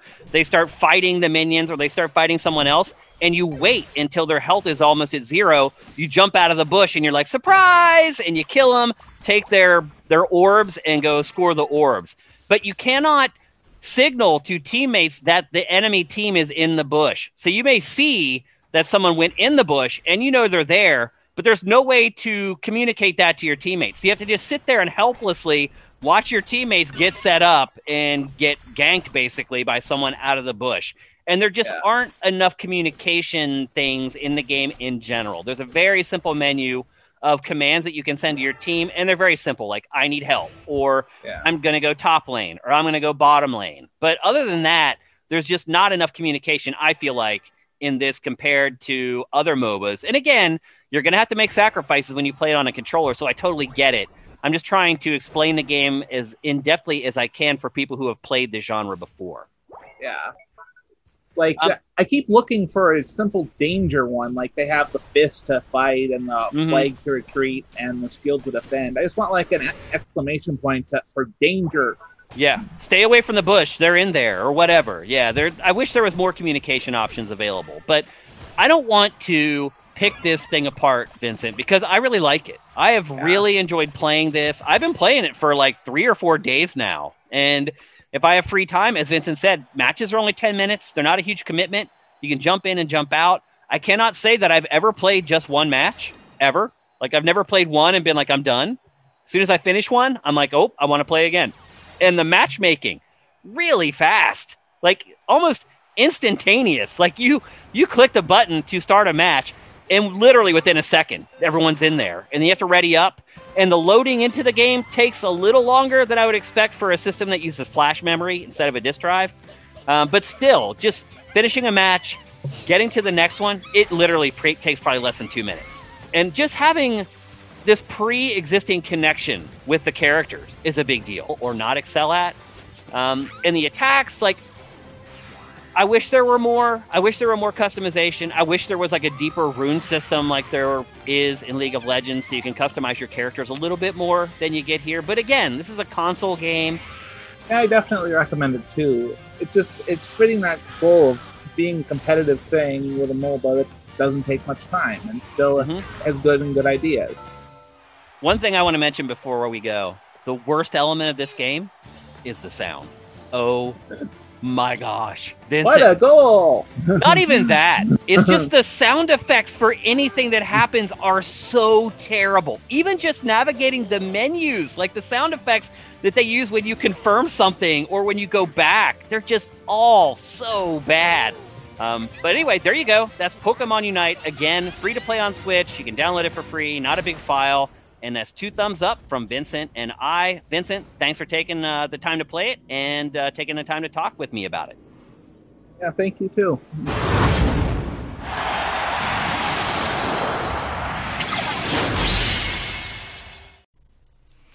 And there you go. That's Pokemon Unite. Matt, one of my pleasant surprises of 2021 so far. Wow. I know, it's crazy. Didn't see that coming. I've been playing the crap What's out of next? this That Witcher mobile game is good? What? I have not tried that yet. Neither have I. It's launched, though. I have been playing the crap out of this game, and part of it is that there just wasn't much to play this week, and I needed something to play for the show. I figured I would download this and play like 5 matches. And, you know, I'm a big League player. I played League for years. Got off it 5 months ago. And I thought I'd play like 5 matches, say, this is stupid, it's too simple, and not play it again. And I ended up getting hooked, and I have been playing it a lot. I do think that part of it may be that subconsciously it is satisfying my withdrawal from League of Legends that I didn't know that I had. But it is definitely tapping into my instincts to like MOBAs, for sure. It's a more simple version of it, so if you've been intimidated by MOBAs in the past, it's definitely worth a try. It's free. And as we said in the video, they handle the free-to-play stuff very, very well in it. So if you own a Switch and you've ever wanted to check out what the whole thing is with MOBAs, this is a great starter for that. And don't blame me if you play this and you end up getting hooked on League of Legends or Dota or Heroes of the Storm or whatever it is that ends up resonating with you. But yeah, one of the most pleasant surprises of 2021 for me so far. Also, you shouldn't play Heroes of the Storm. Fuck that company. That's a good point. All right, let's move on. We're going to talk next about a game called Cris Tales. We don't talk about a ton of indie games on GameFace, and I say this every time we do talk about an indie game. Generally, when we do, it's because it does something unique or different from other games, and that is the case with Cris Tales. Outwardly, it appears to be just another turn-based JRPG, but it's not. There's a whole time manipulation element that comes into play with this game. And I will say this, Matt, this game makes a very strong first impression. It's also not a JRPG. It's made in Colombia. Well, I know that. But like, it's very influenced by anime. Well, if you look at the way the developer writes the blurbs for this, they call it a JRPG. Yeah. I mean, it's a JRPG in the sense that like it's a turn-based RPG. It's using the mechanics of all the things you would expect to find in that. Well, some people just use JRPG and turn-based RPG interchangeable, which probably isn't fair. But no, it's not. But that's how it goes. Divinity Original Sin 2 is not a JRPG. Yeah, I agree. There's certain tenets to the JRPG. But there are mechanics here that are definitely influenced from, there's influence from a bunch of different things. Yep. But the art style I really like, and it's pretty unique. It is unique. So almost paper crafty. It is, places. Yeah. It looks like it's almost like a Flash game. Yeah, in some ways, the way the animation is and the way the art style is. It has a kind of a paper craft meets like Vanillaware thing going on that I really like. I could totally see that. The story of the game is you are a young girl who lives in an orphanage. You're an orphan. And you somehow have been ordained as this special person who has this special ability. And then your kingdom begins to become invaded by goblins and other monsters, and you meet this other person who has the same gift that you have, and she sends you into this... I'm still not even 100% sure of the plot. She sends you into this alternate reality, like through a mirror, where you're supposed to go and somehow stop the invasion and save the orphanage, because you can see into the future. She can see into the future. And what happens is she looks into the future and she sees that the orphanage no longer exists. And she's like, oh my gosh, like what happens to where we live, blah, blah, blah. So you're basically trying to go through this mirror world to try to change the future so that the orphanage does not end up disappearing or becoming defunct. That's the base part of the plot. At least that's what I got from it. Did you get something else? No, that's about it. Usual, chosen one got to avert catastrophe. The time travel thing basically gives you a little choice. Like one of the first things you do is you have to you see that this house and this store are in ruins in the future, and you have to decide. You have a potion that can prevent a building from being destroyed, right? Somehow, yeah. And you basically have to decide which one survives. And so it's like, do you want to keep the apothecary open because that'll probably be useful to you in the future, or do you want to save the house so that this family can live somewhere? I chose the apothecary. What did you choose? I would have chosen the apothecary, but my friend who was playing chose the family. Oh, and. Well, it's not it clear. It didn't seem to have a... It's not clear, though. When you make the choice, you don't realize you're choosing between the two. Until after we knew that. I didn't. But it was unclear what the consequences would be in terms of the future, and it felt like doing the moral thing versus doing the thing that's going to help you later with having a source of potions or whatever. Mm-hmm. The problem is there doesn't seem to be a morality system in the game, so like it doesn't seem like it... It matters. Yeah. So, as we said, this game is all about time manipulation, and you can use that mechanic both in and out of combat. So, the first time they let you experience it, you plant a seed, and a tree grows. And you can look into the future, and a fruit falls off of that tree. In the present day, the tree is too young to bear fruit, so you switch the time frame to the future, you pick up the fruit, and then you take the fruit back to the apothecary, actually, is where that ends up going. You can see here, this is how that's sort of shown, is like you're in the middle, that's the present, the stuff on the left is the past, and the stuff on the right is the future. And you can see as you pass, it changes. Matt, are they rendering this game 3 times? Sort of, I think. I mean, I think they're it's all in memory somewhere in there, yeah. It would have to be. Because it's not super graphically intensive, obviously, right. But yeah, but still, I think they're rendering the game. I think they are wiping times. from one to the other. Yeah, yeah, it's pretty clever and pretty cool, to be honest with you. And I don't think they're rendering it that. I think they are. It's like how you're not rendering the back of an object, but if the object turns, you have that in memory ready to show, like occlusion calling, things like basically. that. Yeah. It's a way to save resources. Yeah, and you can jump back and forth using the your frog friend who can teleport from one. And it's actually some of this stuff is very clever. Where like if you go back into the past with the frog, he's like a smaller, younger frog. Yeah. And if you go into the future with him, he's like an old, fat frog. Yeah. There's a lot of you can do that in combat as well. Yeah. So the first combat example that they give you is. You can see here on the right, like how the orphanage is burned out and destroyed. Yeah, the orphanage is burned out and destroyed on the right, which is the future. On the left is the old orphanage. And you see that the apothecary just became an old woman. Yep. Yeah. So it's now very clever. Now you're in the past, and the apothecary is a young girl. Right. Like, so there's a lot of really cool tricks they're pulling here. It's very clever. That's the baby frog, because he's a tadpole in the past. Yeah. It's very visually, it's extremely clever. It makes a very strong first impression. Like when I first started playing this and started going through the early parts of it, I was like, oh my gosh, this might be a Game of the Year candidate. So like in combat, you can also use the time traveling stuff. So you have the ability to poison enemies. So you can poison an enemy, and you can just leave the enemy alone, and it will slowly take down its health over time like poison does in every RPG. However, if you jump that enemy into the future, they just die. Because you're going to a time period where they've had the poison in their body for a long period of time, and it's killed them. Yeah. And then like you can also do like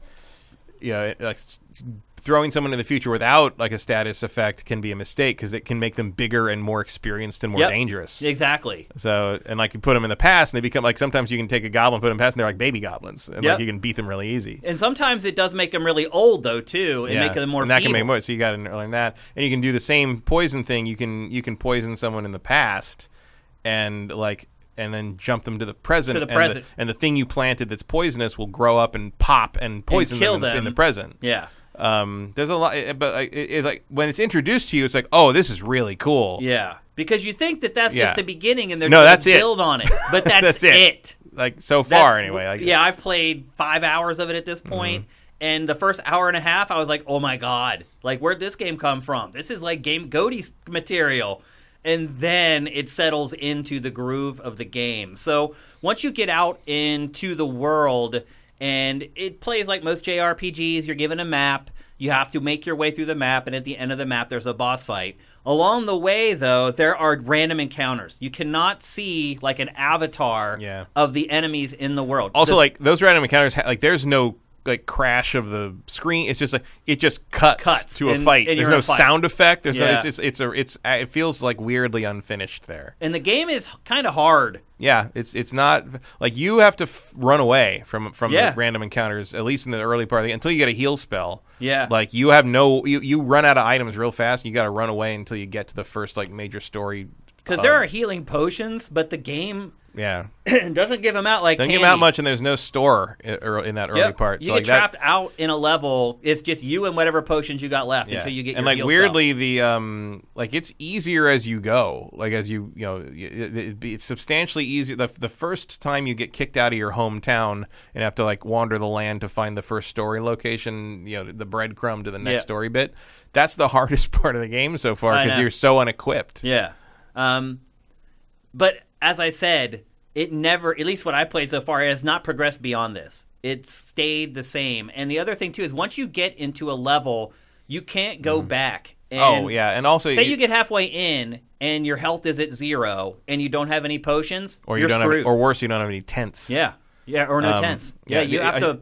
Should also note that there is like a Paper Mario style like button timing thing in the combat too, where like when you attack, you hit the A button at the right time and you get like a critical hit off of it instead of just the normal. Yeah, you swing once and then you have to time your second swing as soon as the first one lands. Yeah, and you'll get and so like if you time it well, you get a second swing. If you time it perfectly, you get a critical hit. Yep. And then like that's true of every attack in the game. And then when they attack you, you hit the button to defend, and you can deflect, which lowers it, or you can parry if you're perfect, and that lowers the damage even more. And the damage in this game is crazy. It is crazy. Like early on, you're having just standard like random battle enemies doing 34 damage to you, and you've got 75 hit points. Yeah, it takes half your health with one. Yeah, and even if you deflect, you still take a 20. Like, I know. It's real unforgiving. Yeah, I thought it was surprisingly hard given its tone. Yeah. Early on, I felt like, am I doing something wrong? Yeah. Am I like what's screwing up too? Am I not supposed to be here yet? It was very weird. I must have skipped a tutorial or something somewhere where I'm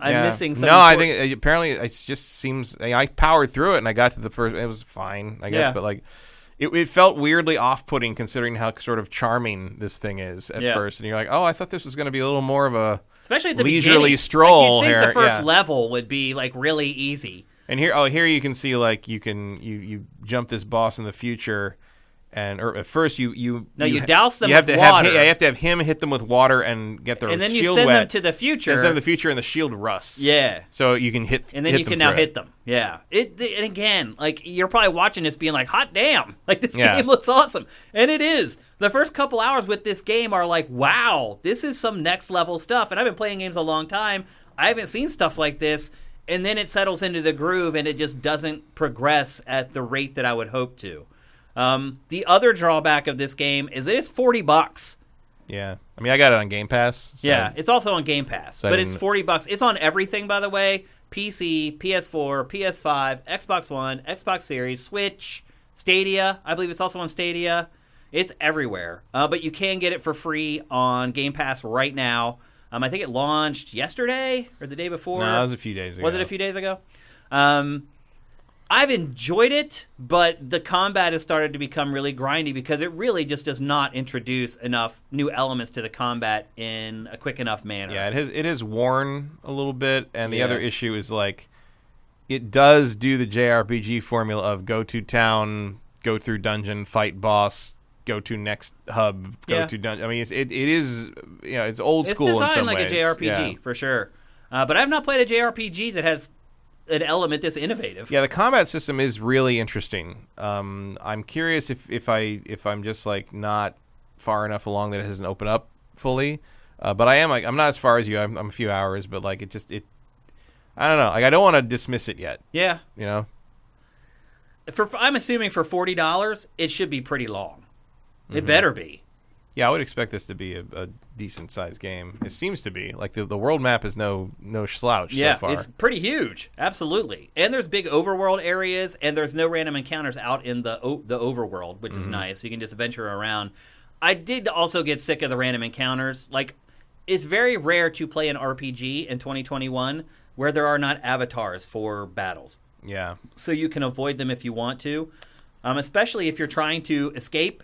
If we were talking about earlier about how you can get in a situation where you need to run away because you just don't have any health left and you don't have any potions left to restore your health. When you go back through the level trying to get out, like you can't see the encounters, so you may get caught fighting like a rank and file enemy, which may not seem like a big deal unless you only have like 10 health left. So it looks like it's about 30 hours. Oh wow, okay. Well, that makes the price a little more tenable. It also encourages me that maybe it does eventually kind of progress with what they I mean, it also seems like because of sort of how it functions, it feels like as you get more party members, it probably opens up a bit because they can do different things. Yeah. That work together in like a synergy. Yeah, well, like the guy with the water spell and then using it on metal equipment to rust it and send him into the future. Yeah, more of that moving forward is probably going to spice it up a bit. I hope so. Because at first when I started playing it, I was like, this game might break my brain. Like, this may be one of those games. Yeah, it's not like you see a lot of potential in it, and then it doesn't really do anything with it, at least so far. Yeah. But again, I'm like 5 hours in. Like, if they don't move it ahead by then, like, that's poor pacing. I'll say that at least. Like, it should come a little more quickly than that. Yeah, although that is pretty accurate to the influence. To JRPGs, yeah. They'll make you grind with the same stuff for a while before they give you something. There's a little bit of grinding in this so far. There is. Because you're forced to, because you can't avoid random encounters. Yeah. So you don't have a choice in how much or how little you fight in this. Like, you can't intentionally initiate a battle if you want to. So if you want to grind, you have to just walk around in circles until it triggers a battle, basically. Yeah, which it will. There's there's no shortage. You don't have to walk very far. But my point is like when you take that away, you lose flexibility on both ends of it. You can't avoid combat if you want to avoid it, and you can't initiate combat if you want to grind and level up. So I just think at this point it's a poor design decision to do an RPG that way, and I think that's why most of them don't do it anymore, and to be perfectly honest. It doesn't make sense, and it just takes too much agency out of the hands of the player. And so that's why some genres change, and every other entry in that genre ends up doing the same thing. It's because they're good ideas. And this is one case where they have decided, the developer has decided, to ignore convention and try to do things its own way. And in that particular case, I don't think it works. However, even just the menus in this are unique, how they're handled. Like, it's just... There's a little persona to them. Yeah, a little bit.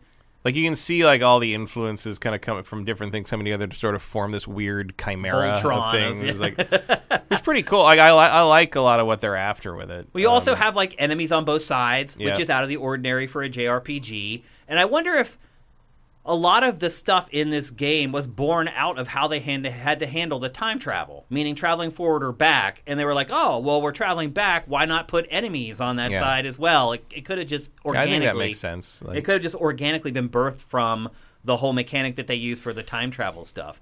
But look, the way that they use the time travel, it isn't just in combat. It's also out when you're just adventuring to get items or manipulate. There's another part where... the apothecary has a bunch of bottles. She doesn't know which one the poison is.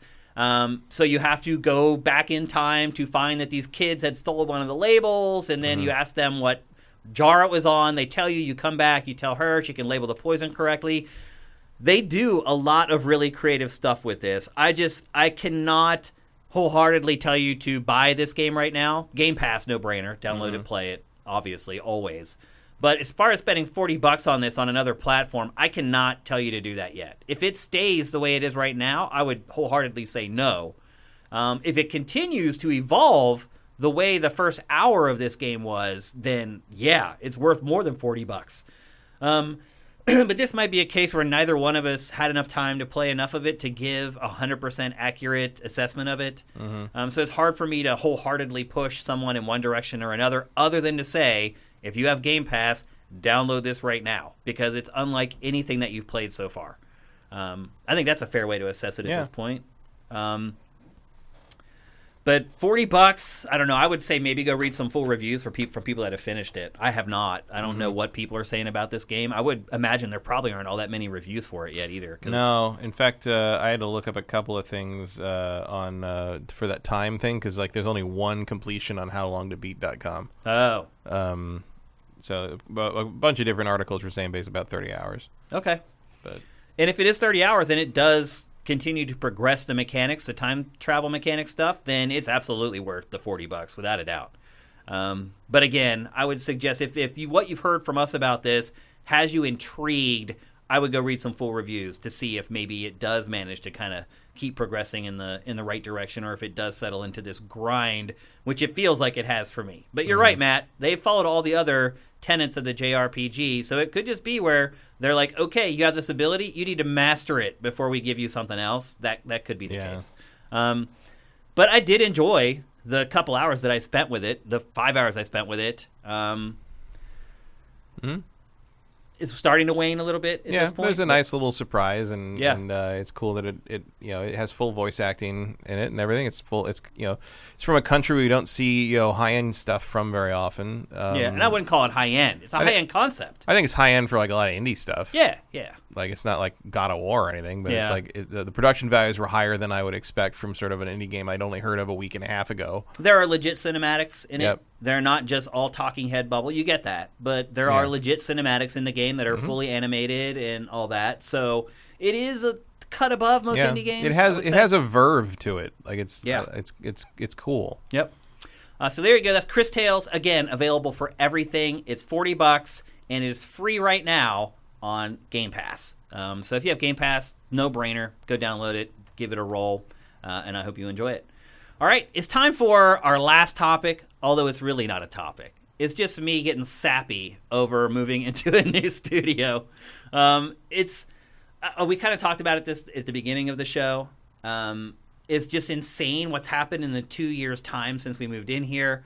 When we first moved in, we had stars in our eyes. We had all these plans. They all went to crap very quickly because of COVID. We had Mitch in here at first. We were doing Sifted HQ, which is a show that we did every week, which was a variety show that was all tied together with a graphics package. Mitch eventually had his bike stolen. Remember that? Oh, yeah. Down in the garage down below. That happened here. I remember shooting a lot of the stuff for Sifted HQ on the roof here. I went up and shot like the establishing shots off the roof that showed like our building and then showed like the 7-Eleven and all the stuff down below. That's how we started Sifted HQ each week. And then I would actually go up and shoot some of my segments on the roof of this building. I'm always being careful and afraid that like the building managers would hear me. Because if you actually try to go up on the roof here, there's like all these chain ropes and stuff trying to keep you from going up there.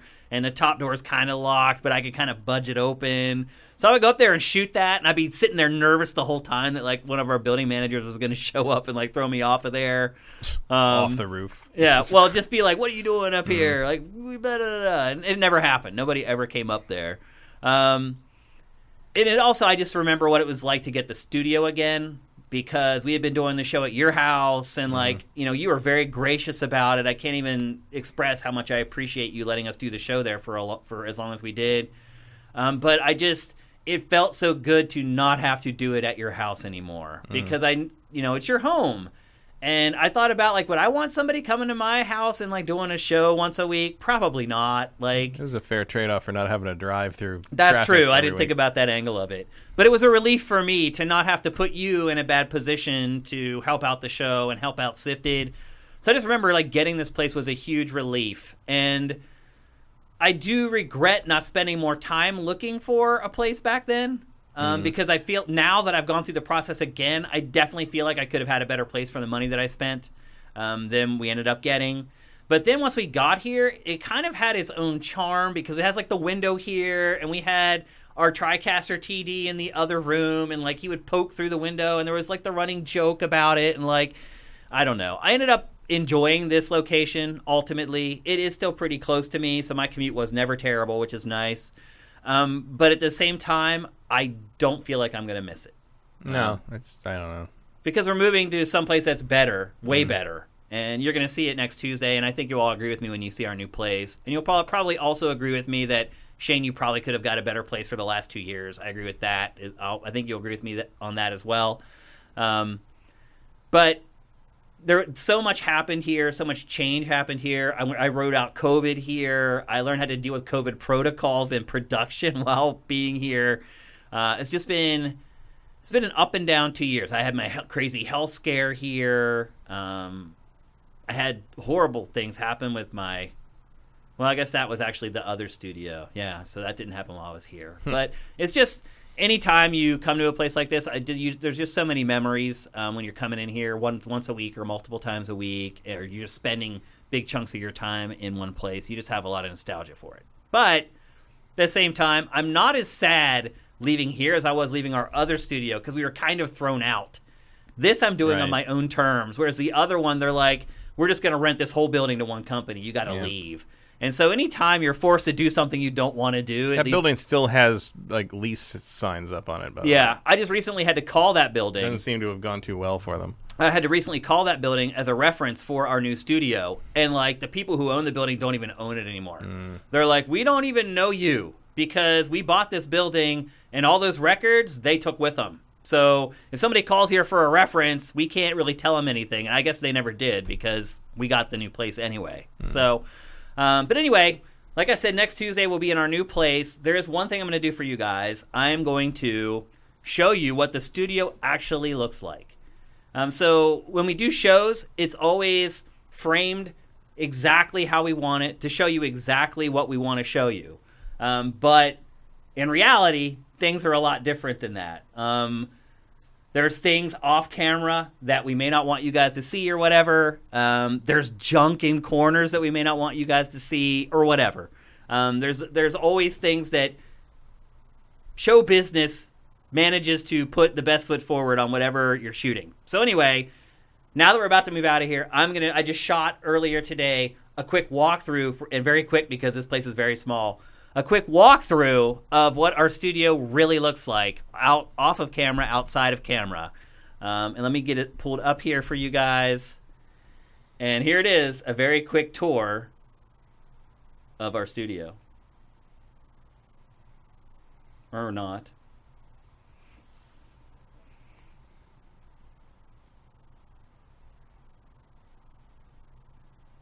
So this is a shot from the perspective of where I'm sitting right now, and this is before Matt got here.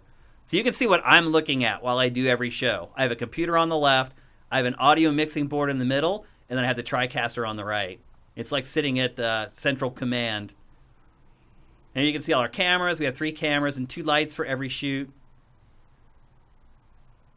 And looky there, what is that? That is the invisible wall sign that was on the show for all those episodes.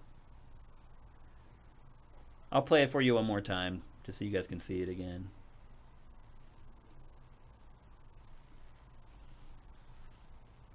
So yeah, not especially glamorous. No. There's my old plasma TV sitting over in the corner too that I'm trying to sell right now on Craigslist. And no bites so far. It's been really hard trying to sell that thing. I had one person call me about it, and they tried to talk me down like to half price of what I was asking for it. And I was like, no, I'm not there yet.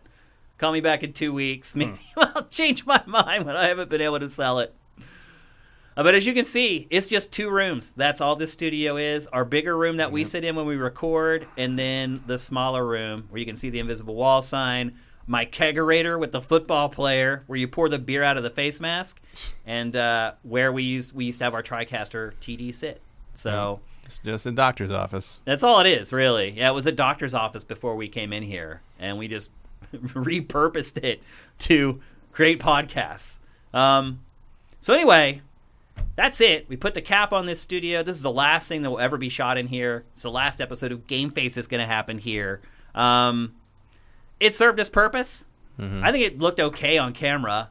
When you watch that footage, though, you're like, oh, wow. Like, I'm sure people are on the chat right now like, wow, I really didn't think it was like that.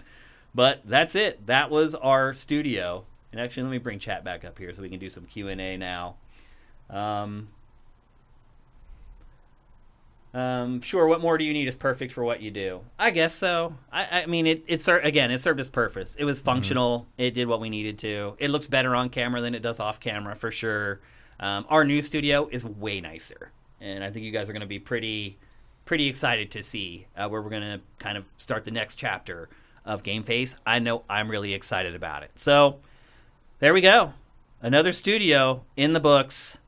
Another studio to say bon voyage to, and another new beginning for Sifted and for GameFace. All right, let's get to some questions. We're way over already. We only have time to answer one or two. JM Rain, making it rain again. Thank you, man.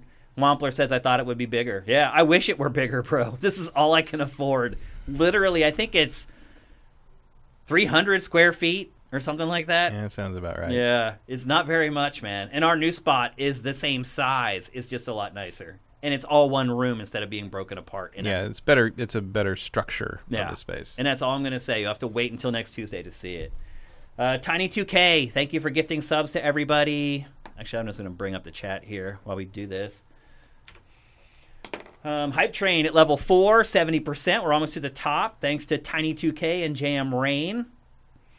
Cinetyke, I love the monitor on top of the chair. Yep. we do whatever we can to make it work here, that's for sure. All right, let's see. Derek D111, who always asks great questions for Pactor Factor. Diablo 4 without the Blizzard moniker. Do you guys think AC will actually be willing to do that? They might. They might. I mean, it's a big deal for like people like us who like pay attention to the industry. So most people don't know. Yeah. You know, the millions of people who buy Diablo, they don't care what the logo at the front of it is. Yeah. Which you could argue is an argument in the other direction, too, but it's like, I just don't think you want to remind people of this going forward. Well, they could do whatever the hell they want. The question he's really asking is, how big of an uproar will there be? 30% of the people will be angry about it? 70% won't? We'll see. That seems about right to me based upon current I mean, it's just demographics. but at the very least, like you got a big game, Diablo 4 coming out, and I bet Blizzard thing's going to be there, and it's going to be real tempting if that Blizzard logo's up front there for the mainstream to pop up again and be like, hey, remember that story? Yeah. Their latest game's out. Here it is. Like that's not the exposure you want. Yep, that's true. Here's one from Vincent. How long until Activision decides to start using the lawsuit as an excuse for problems? Like if it's this year's COD doesn't make it because of the reported development hell. Oh, COD will make it. COD will make it, in some bro. form or another. We just hit the hype train all the way. Awesome. Thank you, guys. And there she goes. All the confetti. If they have to spend an extra $1 billion in the next 2 months to get the Call of Duty done, they will spend the money. Call of Duty will be finished. That is not a question. How long until it uses the lawsuit as an excuse for maybe other problems? I don't think it will at all. Honestly. Yeah, I don't know what they would do with that, really. Yeah, I don't understand the power of doing that or how that could work when you're trying to pull the wool over someone's eyes. Like, if they're going to use an excuse, they would use COVID before the lawsuit. People, I think, would be more accepting of COVID than a lawsuit because a lawsuit is just something that's handled by your legal team. It doesn't affect development. Most people get that, so yeah, I don't think that'll be the case. Mermelson, what's up? How you doing, bro? Or girl, depending. Do you think other countries or cultures could have a strong identity in games as U.S. and Japan do? What would that look like? Honestly, I think Europe's almost there, Matt. Europe's got a lot of it in there. Yeah. I mean, I think Europe may have already eclipsed Japan. Well, no, that's never going to happen because Japan is the cradle of games. It's where they all started. So you're never going to be technically the Bay Area is the cradle of games. Yeah, I mean, but in terms of like what we think of as like kind of the console game industry standard, the console game standard kind of comes from Japan. Yeah. It's I don't know. Like I think you will see that more and more, like as the barriers come down in terms of distribution more than anything else. Yeah. Like the fact that we can get a game like Cris Tales from Columbia with almost, we don't need to know it's from Gold. We didn't need to search that out. No one needs to search that out. It's just there. Yeah, like that. That is an important part. Yeah. And all you need is like some game from one of these other countries to suddenly hit big or be like the next big thing, and you're gonna have that cultural influence to some degree. Is it ever gonna define the medium the way that like Japan has defined console games, or like the U.S. has defined certain types of computer games, or Europe is there's a lot of stuff in computer games you take for granted comes from the old like Amiga days in Europe. So I think there's some of that there, but like in terms of what would a game industry look like with strong influence from like Latin America or South America or Africa? I don't know. Although I'd sure like to see it. Yeah, like I'd sure like to see like African-made Afrofuturist stuff become like a genre that I could dip into when I wanted. Like, it would be nice to have access to that, or have that be a cornerstone of the industry going forward. Because, when you talk about stuff getting stale, it's not just about innovating new gameplay ideas. It's about getting ideas and creative input from people from other parts of the world that have never had that opportunity before. I feel like Ubisoft is single-handedly making Europe a part of that discussion. There's definitely some of that in play. Yep. And if you're just talking about like where games come from and who develops them, I mean, I would argue Europe's already lapped Japan. Yeah, I mean, I'm talking, but I think maybe they're talking more about like more southerly. Like. Hey, you see stuff like that. That was a game from India that dealt with Indian mythology. I can't remember the name of it, but that was like a side-scrolling sort of epic sort of tale like that. That was good too. Like more of that would be. I'm always going to be into that. Like I want to see more and more ideas from different parts of the world that haven't had a voice in that before. Because a lot of that stuff is stuff I never ever would have thought of, and it's always better to be exposed to things you wouldn't have thought of. Agree. Let's get one more. Oh, actually, I have a couple questions. I have to answer one of these. Wampler13, are you going to have the Fantasy Football League this year? Absolutely. Only 3 weeks of preseason. There's not, actually. The Steelers are in the Hall of Fame game, so they're playing an extra game, so that may make a difference. So, yes, it's happening. Stay tuned. If you were in the league last year, an email's going out soon to see if you're interested in playing again this year. And if you're not, and we have holes to fill, we'll put out the call again to get new people into the league this year. But it is coming. And I'm working, I am the commissioner of 4 fantasy football leagues. So I have to work through all of them and get all that stuff set up, but it is coming. Emperor Dread, what's your role/champ main in League of Legends? Well, I quit playing it, so I don't have anything anymore. But when I did play it, and I played it religiously for probably like 7 years, Teemo was my main. I would play any lane with Teemo or any role but Jung. I play top. I could play mid. I could play ADC if I build him right. I could play support if I build him right. But Teemo was my main. I don't know why people say Teemo is like so easy. I don't think he's easy at all. That's why I liked playing with him, because I thought I was always getting better with him. When I first started playing, I played with Master Yi. And the funny part is my main in Pokemon Unite is basically Master Yi. He's basically identical. He's even yellow, just like Master Yi was. Master Yi became so easy that I stopped playing him. I would finish every match with like 25 kills and like 4 deaths, and it just became pointless. Like, they still haven't nerfed him. And I just got sick of, I hate to say it, I got sick of just kicking ass every game. It became boring and so easy with him. And so I stopped playing him, started playing Teemo, and I feel like Teemo has been a challenge all along because he's so squishy. If somebody gets to you, if you get ganked, you're just dead. And so I just kept playing with him. And then I had other champs that I'd play as. If somebody picked Teemo before me, I had a handful of like 5 other champs that I was pretty good at, where I could hang and people wouldn't want to like boot me or whatever. But yeah, Teemo was definitely my main. We got to stop there. We're way over. This is the longest episode of GameFace ever, but I think it's appropriate since it's our last one here in the studio. I want to thank everybody for all their support of Sifted, me, Matt, of everything that we've done. Without you guys and without your pledges, we wouldn't have had this studio, and we wouldn't have the one that we're about to move into. So I just really, really appreciate all your support, and however you support us, whether you're on our Patreon and you're pledging a huge amount of money. The last couple of weeks, we've had a lot of people just go into the Sifted tip jar and just give us money on the site. which is really awesome. I appreciate that as well. If you're just doing Twitch Prime, I appreciate that. If you're just liking or retweeting our stuff, I appreciate that. If you're just reviewing our podcast on Apple or wherever, I appreciate that. There's so many ways that you can help us if you're interested in helping us and you want to see us grow and do bigger and better things. There is a second episode of GameFace per week on the board right now. If we can get to $6,000 a month, we'll do 2 episodes of GameFace a week. Already talked to Matt about it. He's down. But we got to hit that goal. That's all there is to it. I can't pay Matt anymore. I can't pay anyone else anymore. We have to have more revenue to do it. So thanks to everybody for all your support through the last 2 years in this studio. It's really been crazy, all the stuff that's happened in the world since we moved in here.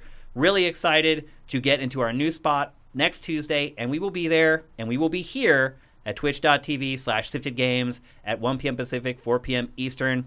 If you want to find me on Twitter, I am at Dinfire. Matt is at mkyle. And if you are someone who can't afford to help us in any way financially and you want to know when all this stuff goes up live, make sure you follow us on Twitter at Sifted Games. So that's it. For the last time from this studio, GameFace is up and out.